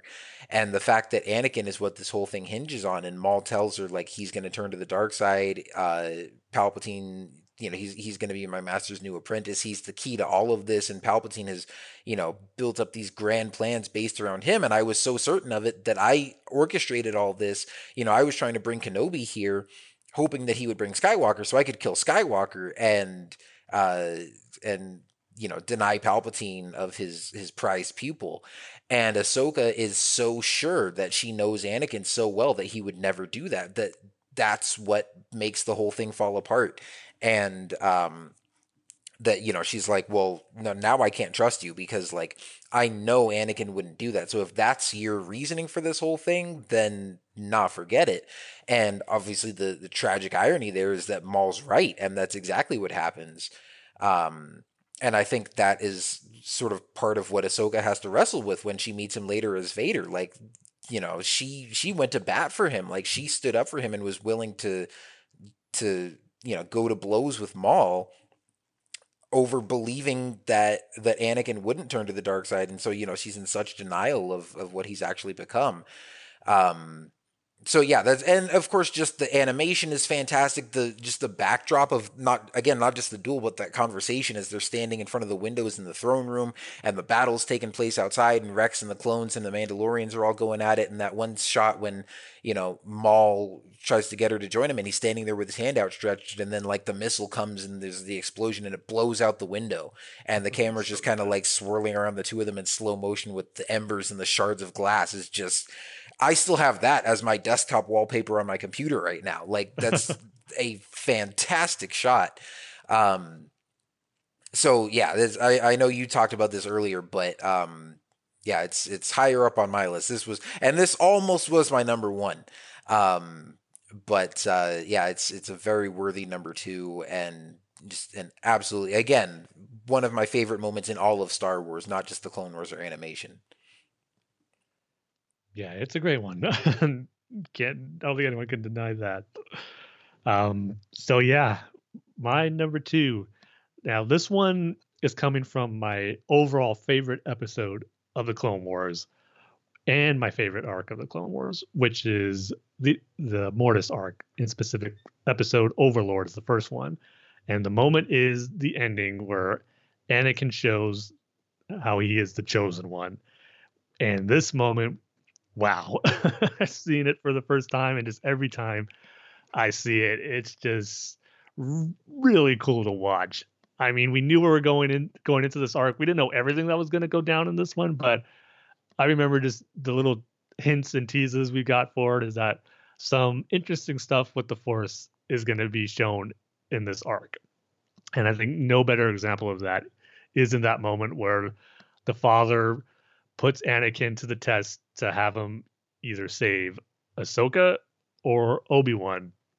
But in reality, he just wants Obi-Wan or Anakin to show that he is the chosen one and take control of the son and the daughter, both in the light and the dark. and boy does Anakin take control of him. I mean, everything about how the scene played out is just so amazing, to where the sky goes dark and the temple that they're on, the floor becomes like the starry ground with these symbols on it. And then you're just taken into literally another world almost here. It's almost like he wasn't in the world between worlds, but it was like channeling a little bit of that, just the visually how it looked in certain aspects of it, like tapping into it sort of in some way. At least when I see the world between worlds now, and then when I go back to watch that episode, I do get a little bit of that vibe from the world between worlds, and just how it looked a little bit in certain moments with the stars all around him. But man, just the way Anakin just showed his power and of the Force that we've never seen him do before. Obviously, the son is the embodiment of the dark side, the daughter of the light side, and just the way Anakin just controls them like they were nothing. It was just amazing to see his power on display like this. And just even the way he talked, his voice was just really deep. And I just love the command and power that he shows here, where he just tells them, like, on your knees, and they just immediately go down to his knees, almost like bowing down to their master, the chosen one, who brings balance to the light and the dark. It was just so incredible to see the chosen one be on display like this, because obviously the idea of Anakin being the chosen one was introduced in episode 1, but in just what way? And obviously in episode 2 and in the other earlier episodes of the Clone Wars, and even in the micro series like we were talking about, that little prologue we got in volume 2 that just shows how Anakin is a great warrior and probably the best fighter that the Jedi Order does have, how he was saving the different masters who were in trouble in that little prologue we got there. So we knew he was a great warrior, but I just liked how this moment in Mortis just kind of elevated the chosen one to be something more than just being strong in the Force that just makes him a great fighter, but to show that he has control of both the light and the dark, and just to see it be visualized this way in this episode was just something that will always remember as just an amazing Star Wars moment to see for the central character of the entire saga, and just what his destiny at this moment, kind of what it was all about, really. Just seeing that ability he has as the chosen one, and kind of being offered that responsibility to stay there on Mortis to control the light and the dark. And again, it just makes you think, and just seeing that for the first time, you're thinking, man, is that really what Anakin's destiny was supposed to be as the chosen one? And it just brings up all these different fascinating questions and ideas that you can speculate about. Like, what if he stayed? Would the galaxy be in peace? And just how the ramifications that happened while they were there on Mortis, because of what happens when the son kills the daughter, and how the father even says, like, the evil will spread across the galaxy, kind of in a way it hasn't before. And then once we get to the end where the son gets killed by Anakin, the father dies, and then Anakin, Obi-Wan, and Ahsoka just wake up almost wondering if it all really happened at all in that instance. So Mortis just adds this entirely great, unique concept, again, with the Force, kind of I was talking about with the world between worlds. And even that has a connection with Mortis, to how the pathway to the world between worlds opens with this mural painting of the father, the son, and the daughter.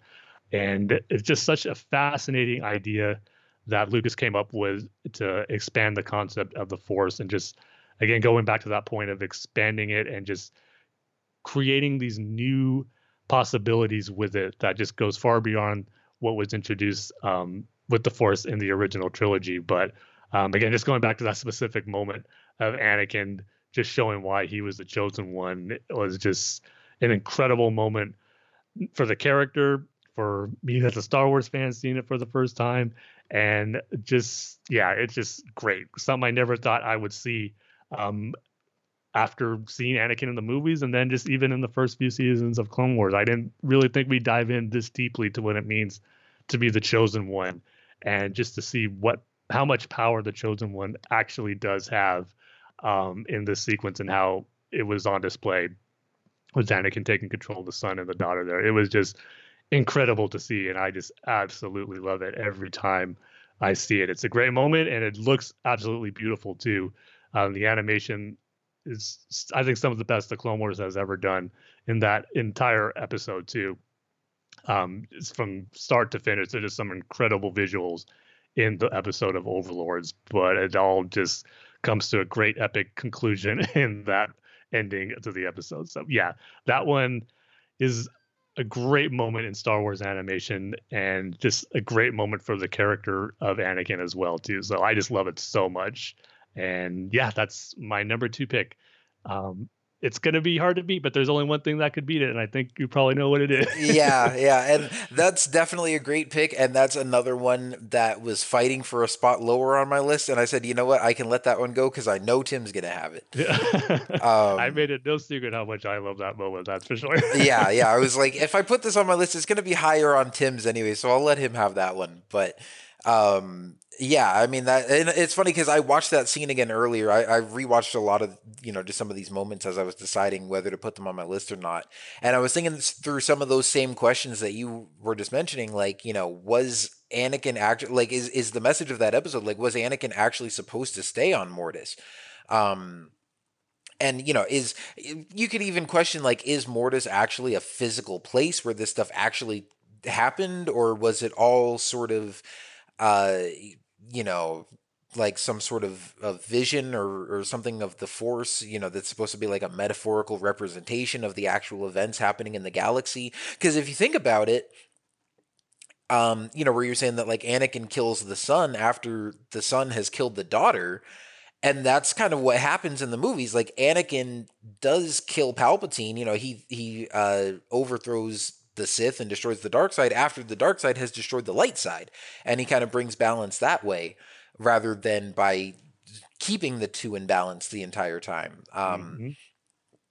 And so yeah, there's a lot you can kind of take from it as far as the themes and stuff, and a lot of questions as far as what is it all supposed to mean, how real and tangible is all of this, and how could things have gone differently. And I like that it sort of doesn't answer all those questions, and it kind of leaves it up to the audience interpretation. But yeah, the Mortis arc is definitely one of the highlights of the Clone Wars for sure, and this moment in particular narrowly missed being on my list too. But yeah, that's definitely a great one. But there's only one left, and neither of us have mentioned it so far, so I'm sure we both have the same number 1, and that's Ahsoka versus Vader in Twilight of the Apprentice. Yes. And this one, I mean, gosh, what do you say about this one? And it's funny, because for me, I did almost bump up Ahsoka versus Maul to number 1. Because, and especially, like, I will give it this, the Ahsoka versus Maul fight definitely has, like, better visuals and better lightsaber choreography. Especially, with the mocap that they did with like Ray Park and Lauren Mary Kim, but also just the fact that, season 7 of Clone Wars is just spectacularly visually spectacular. But like, I mean, for Rebels, like Twilight of the Apprentice is definitely some of the best looking animation in that show. And just not just the duel, but the character interaction between Vader and Ahsoka. And again, you want to talk about stuff that we speculated about and we're waiting to see for years, beginning with the Clone Wars. And I think that's something that, at the beginning of the Clone Wars, we maybe weren't even expecting to eventually see this, but it definitely was a question on everybody's mind. Because there were some people that thought, oh, there's no way Ahsoka's surviving to episode 3. Like, she has to die because she's not in the movie. But then there was that question of like, okay, but if she does survive and she just happens to be somewhere else during episode 3 and her character continues on, what if we did one day get to see her fight Vader? And it went from that to then, at the end of the Clone Wars, we see her walk away from the Jedi Temple, and you're thinking, oh, okay, so if this is the end of the Clone Wars, which, we knew it wasn't, but, even with that temporary ending that we got with season 5, it's like, okay, her walking away from the temple gives us it gives a reason for her not to be in episode 3 and she could still be alive. So are we ever going to get to see her fight Vader? And then Rebels comes around and you get Ahsoka and Vader introduced, and it was just a ticking time bomb at that point. And gosh, to see the journeys of these two characters come to a head like that, it's just, there's so much weight behind it, and there's so much history between those two characters, and it's so I don't know, just so emotional, so hard seeing Anakin and Ahsoka come face to face on opposite sides, opposite teams, so to speak. But just the dialogue there where, she's like, I didn't want to believe it, but, I've had to finally accept that you're Anakin Skywalker. And he says, Anakin Skywalker was weak. I destroyed him. And she says, then I will avenge his death. And then Vader says, revenge is not the Jedi way. And of course, we get the iconic, I am no Jedi. And she ignites those white lightsabers and they go at it. But then, of course, and the moment that keeps this at my number one and, held back the Maul and Ahsoka fight was then, of course, the moment at the end when she slashes the helmet and we see Anakin in the Vader suit and hear Matt Lanter's voice calling out to Ahsoka and her saying, I'm not going to leave you, not this time. And he says, then you will die. And getting that brief glimpse of Anakin again, but then showing that he really has turned and he really is Vader and that nothing is going to bring him back from that darkness until his son comes along. But man, just such a fantastic scene. Again, alone on the fact that there was so many years of anticipation and so much weight behind it and everything that we had seen those two characters go through together. And then just a really cool duel, some really great character interaction, and a really cool setting with the temple on Malachor, like I talked about earlier. This was everything I could have wanted from a Star Wars animated series, from a lightsaber duel, from a character confrontation, from a season finale. Like those two episodes were. Like, it was just, it's an all-timer. And like I've said with the past two, it's not only a great animated moment, it's not only my favorite moment in Star Wars Rebels, but it's one of my favorite moments in Star Wars ever. Yeah, I mean, what else is there left to say about that moment that hasn't been said already? Because it's just so amazing. It's just hard not to keep going back to it as not just the best moment in Star Wars animated history, but like you said, just one of the great Star Wars moments ever. I mean, I put it up there. It's like the equivalent to the moment in Empire Strikes Back where Darth Vader tells Luke he's his father. That's the animated version of that, I think. But yet, I think if we were to do like a top moments of just Star Wars in general, TV shows and live action, this moment probably would be in my top 5, I think. It's just that great. And yeah, like you said too, it's not just a duel. In fact, it probably wouldn't even rank in like my top 5 just greatest duel as far as you're talking about choreography and combat, that type of stuff. I mean, it's cool, but it's not what makes it great. It's just seeing these two characters and just the reactions they have to each other and just the dialogue that they have. Again, that history that we know about them all coming into this moment here. It's a moment like no other. And it's really powerful. I mean, it's episode 5 years old now, I believe. I think it aired in 2016. Yeah, that sounds about right. I still get goosebumps every time that moment happens where you hear Darth Vader say Ahsoka, and it's Anakin, or it's Matt Lanter's voice mixed in with a little of that Vader voice filter in there. And just that look on Ahsoka's face. It's just, every time I see it, I get goosebumps. It's just that impactful. It's incredible. And even, I think what speaks volumes to that moment, how it's obviously great for diehard fans like us who watched the Clone Wars from the beginning and saw the character of Ahsoka grow into what she became in Rebels and knowing the downfall of Anakin. But even for like a casual fan, because I remember I showed these episodes to my dad, not like maybe about 2 or 3 years ago, and he hasn't watched every episode of the Clone Wars. He's seen a few arcs. He knows who Ahsoka is and that she's Anakin's apprentice. But when we watched this episode, he was seeing it for the first time, and that moment happens where Ahsoka slashes Vader's mask. You hear him say Ahsoka, and my dad just goes, "Wow!" Like, even for someone who's not a diehard fan like us, but knows that their history, that's just how impactful and how well done it is. You just immediately feel just how powerful that moment is, whether you're a diehard or just kind of a casual fan. That's just how well executed this moment was. And like you said, how it was something that you thought potentially could happen once you realized Ahsoka was going to be in Rebels and Vader was going to be a part of season 2. And then once we finally saw the premiere, we kind of knew this is where their paths were heading. And those months of watching season 2, the anticipation just kept growing and growing for what a duel between Ahsoka and Vader could be, and it did not meet expectations. It surpassed them tenfold, I would say. I mean, I don't think I was even prepared just for how amazing and impactful this moment was going to be. It's just, it can't be any better. I don't see how you can make that moment any better between Anakin or Darth Vader and Ahsoka in that moment. It's just perfection. I mean, that's just the way to describe it. And yeah, it's just, there's no way anything else could be my number one pick for the best Star Wars animated moment. It's just, it doesn't get better than this one. It's these two characters who kind of, especially Ahsoka, a character who just epitomizes Star Wars animation, or is kind of like the face of Star Wars animation, like the main character, and just seeing the journey that she went through in Clone Wars and then in Rebels, and to have it be here, and this probably her greatest appearance in this episode with her duel with Vader.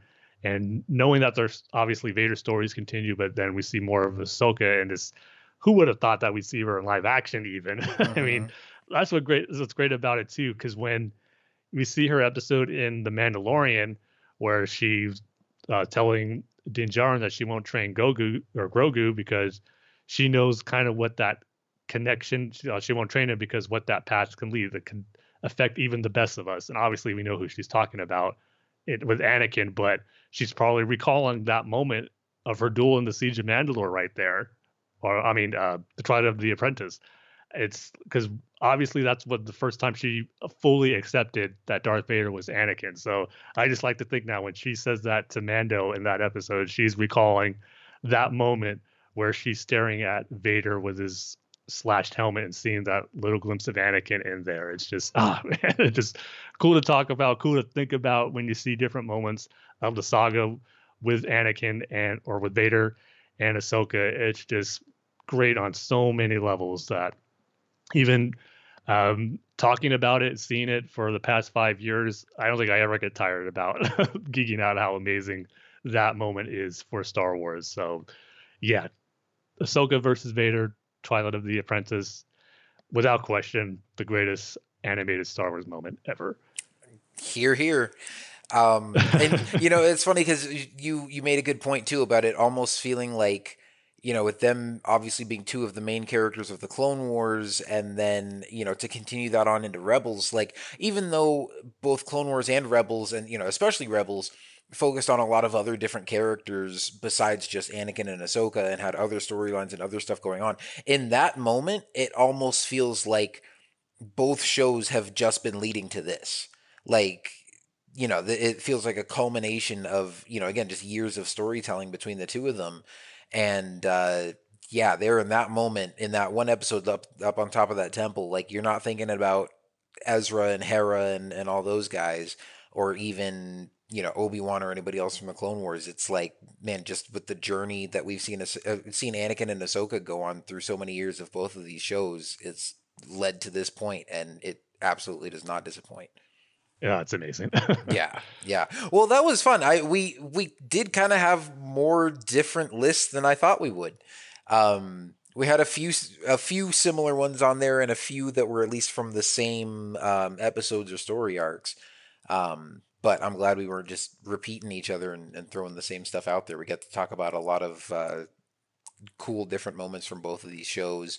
I figured we'd have the same number one. Like, and I know we did another episode with Paul where we all did our top 5 Rebels episodes, and all 3 of us had the same number one. That was Twilight of the Apprentice. But aside from that, sort of pretty much given at number one, it was cool to see us get to talk about a lot of different moments on the rest of our lists. So I don't know, Kyle, were you worried a little bit that I might have picked something from the D Squad arc as the number one greatest Star Wars moment? No, I'm a little bit surprised that you didn't have one on your list, even in the honorable mentions.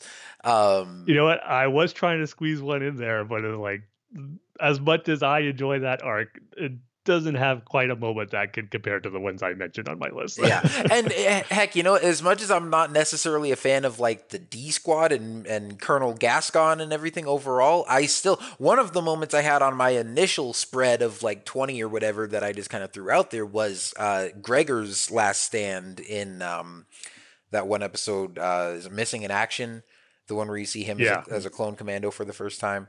So that's a pretty cool moment. And obviously there's, tons of other ones. It was hard not to do like top 15 or have like 5 or 10 honorable mentions because there's so many great moments from both of these shows. And even, the Clone Wars micro series, like we mentioned a little bit. And, there's some good moments in Resistance too. I'm not, there really isn't anything that stands out to me as something that would compete with any of these ones that we mentioned here. But, I know there's a lot of great moments in there for people that love that show too. So it's always fun to, just rank these and kind of hash them out and figure out where all of our Star Wars favorites land. For me, it's funny because you said it was still harder for you to do the movie ranking. For me, I think this was the tougher one. Yeah, and I can see that where there's just a lot more moments to choose from. But yeah, just something about the movies, it was just where to place them all just really racked my brain as far as, I don't know, I just felt I really had to get it right, where I had to be sure where everyone is in the spot where I felt they should be. Yeah. I think maybe for me, because I've kind of thought about that for years. Like, obviously, I kind of just solidified it after The Rise of Skywalker, now that the final movie was out. But I already had rankings in mind before that. And so I was just kind of tweaking things I had already thought of. I wasn't having to do it from scratch. But with this, coming up with, and not just favorite episodes, but it was like, okay, well, are there any like episodes that overall aren't that great but have really great moments in them? And having to go back and forth between Clone Wars and Rebels, there was just a lot to think about and revisit and try to fit into the ranking. But I'm pretty happy with how it turned out, and it's always great to just come on and have a love fest for both Clone Wars and Rebels. And maybe we'll have to revisit this in a few years after we've got the Bad Batch too, and see if there's any moments from that shake up our top 10 a bit. Oh yeah, I have a feeling that I might have some more entries of my top Star Wars animated moments after the Bad Batch is all said and done. Yeah, for sure. Well, before we wrap up, I know you put out a couple tweets asking people for some of their favorite moments as well from our listeners and stuff. So what do we get for that? Yeah, so first up, we got Derek Beebe at Derek J. Beebe on Twitter. He says his top 5 favorite moments, they all involve Ahsoka. Number 5 was Ahsoka versus Maul in Clone Wars Season 7. Ahsoka the White showing up in the Rebels epilogue. Ahsoka climbing down the ladder at the end of Rebels Season 1. Ahsoka meeting Vader. And then Ezra pulling Ahsoka out in the World Between Worlds. So here's hoping for Ahsoka in the Bad Batch. And then he sends another tweet saying he forgot a couple of more that he wants to mention. One was Sidious versus the Maul brothers. And then Yoda versus Sidious. And then Hassan Scarborough at Fetmatic says, the second attack on Geonosis, Maul and Savage versus Sidious, Tarpals versus Grievous, Ahsoka's beheading of the Death Watch warriors, Cad Bane versus Obi-Wan and Quinlan Vos, and Obi-Wan versus Savage and Maul. And then from Eric at London's Dark, he says, the Anakin Vader fight with Ahsoka in Rebels, and the slash of Vader's helmet, and hearing Matt Lanter and James Earl Jones say as one, Ahsoka. Incredible saga-worthy fight and moment. So, yeah, those are some of the responses we got on Twitter. And again, it's great to see some different choices on there. I like that Hanson has the Tarpals versus Grievous one on there because that's an episode I don't revisit too much. But when I do see it, I always enjoy that fight that Grievous had with Tarpals there, because it was something that I wouldn't expect to see Gungans taking on Grievous. And it wasn't a battle that was kind of played up for, like, was campy or played up for last, kind of as the Gungan battle in episode 1 was, but it was a genuine, battle just between two generals, or I should say Captain Tarpals and General Grievous. Yeah. But well, wait, is he a general by that point? I thought he was. Was he? Did he move up in rank? Because I think him and Jar Jar are both generals in the Battle of Naboo. But I could be wrong. No, he's definitely captain in episode 1. He doesn't get promoted at the end, though? I for whatever reason, I feel like I've heard someone call him General Tarpals. And so maybe he is a general in Clone Wars. But yeah, I don't know. Well, we're just gonna have to revisit that episode. But yeah, that definitely is a cool moment. And like you said, not just like played for laughs or anything, but like a pretty serious confrontation between the two of them. And then Tarpals, when Grievous is like, and now you die, and he's like, not die, sacrifice, and then he like skewers him, and all the Gungans start hitting him with the things. That's pretty cool. So yeah, you're right. I'm looking on Wikipedia right now. It says Tarpals was promoted to general after the Battle of Naboo. Oh, after, okay. Yeah. So it was 2 generals fighting then. Yeah, nice. Well, thank you guys for chiming in with your picks too. Tim, I'm sure we could stay here all night just like listing other moments that didn't make our list, but just cool Clone Wars or Rebels moments that we'd want to talk about. But for any of the rest of you guys that want to chime in and let us know your thoughts and maybe share some of your favorite moments, you can always reach out to us on Twitter at Star Wars TSC, or follow us on Facebook at facebook.com/Star Wars The Saga Continues, or check out our website at starwarstsc.com, or send us email at starwarstsc@gmail.com. Again, happy Star Wars Day. May the 4th be with you. Hope you guys have enjoyed the episode. And hope you enjoyed the first episode of The Bad Batch. We'll be back with our review probably sometime the following week, and we'll do a review of the first 2 episodes together.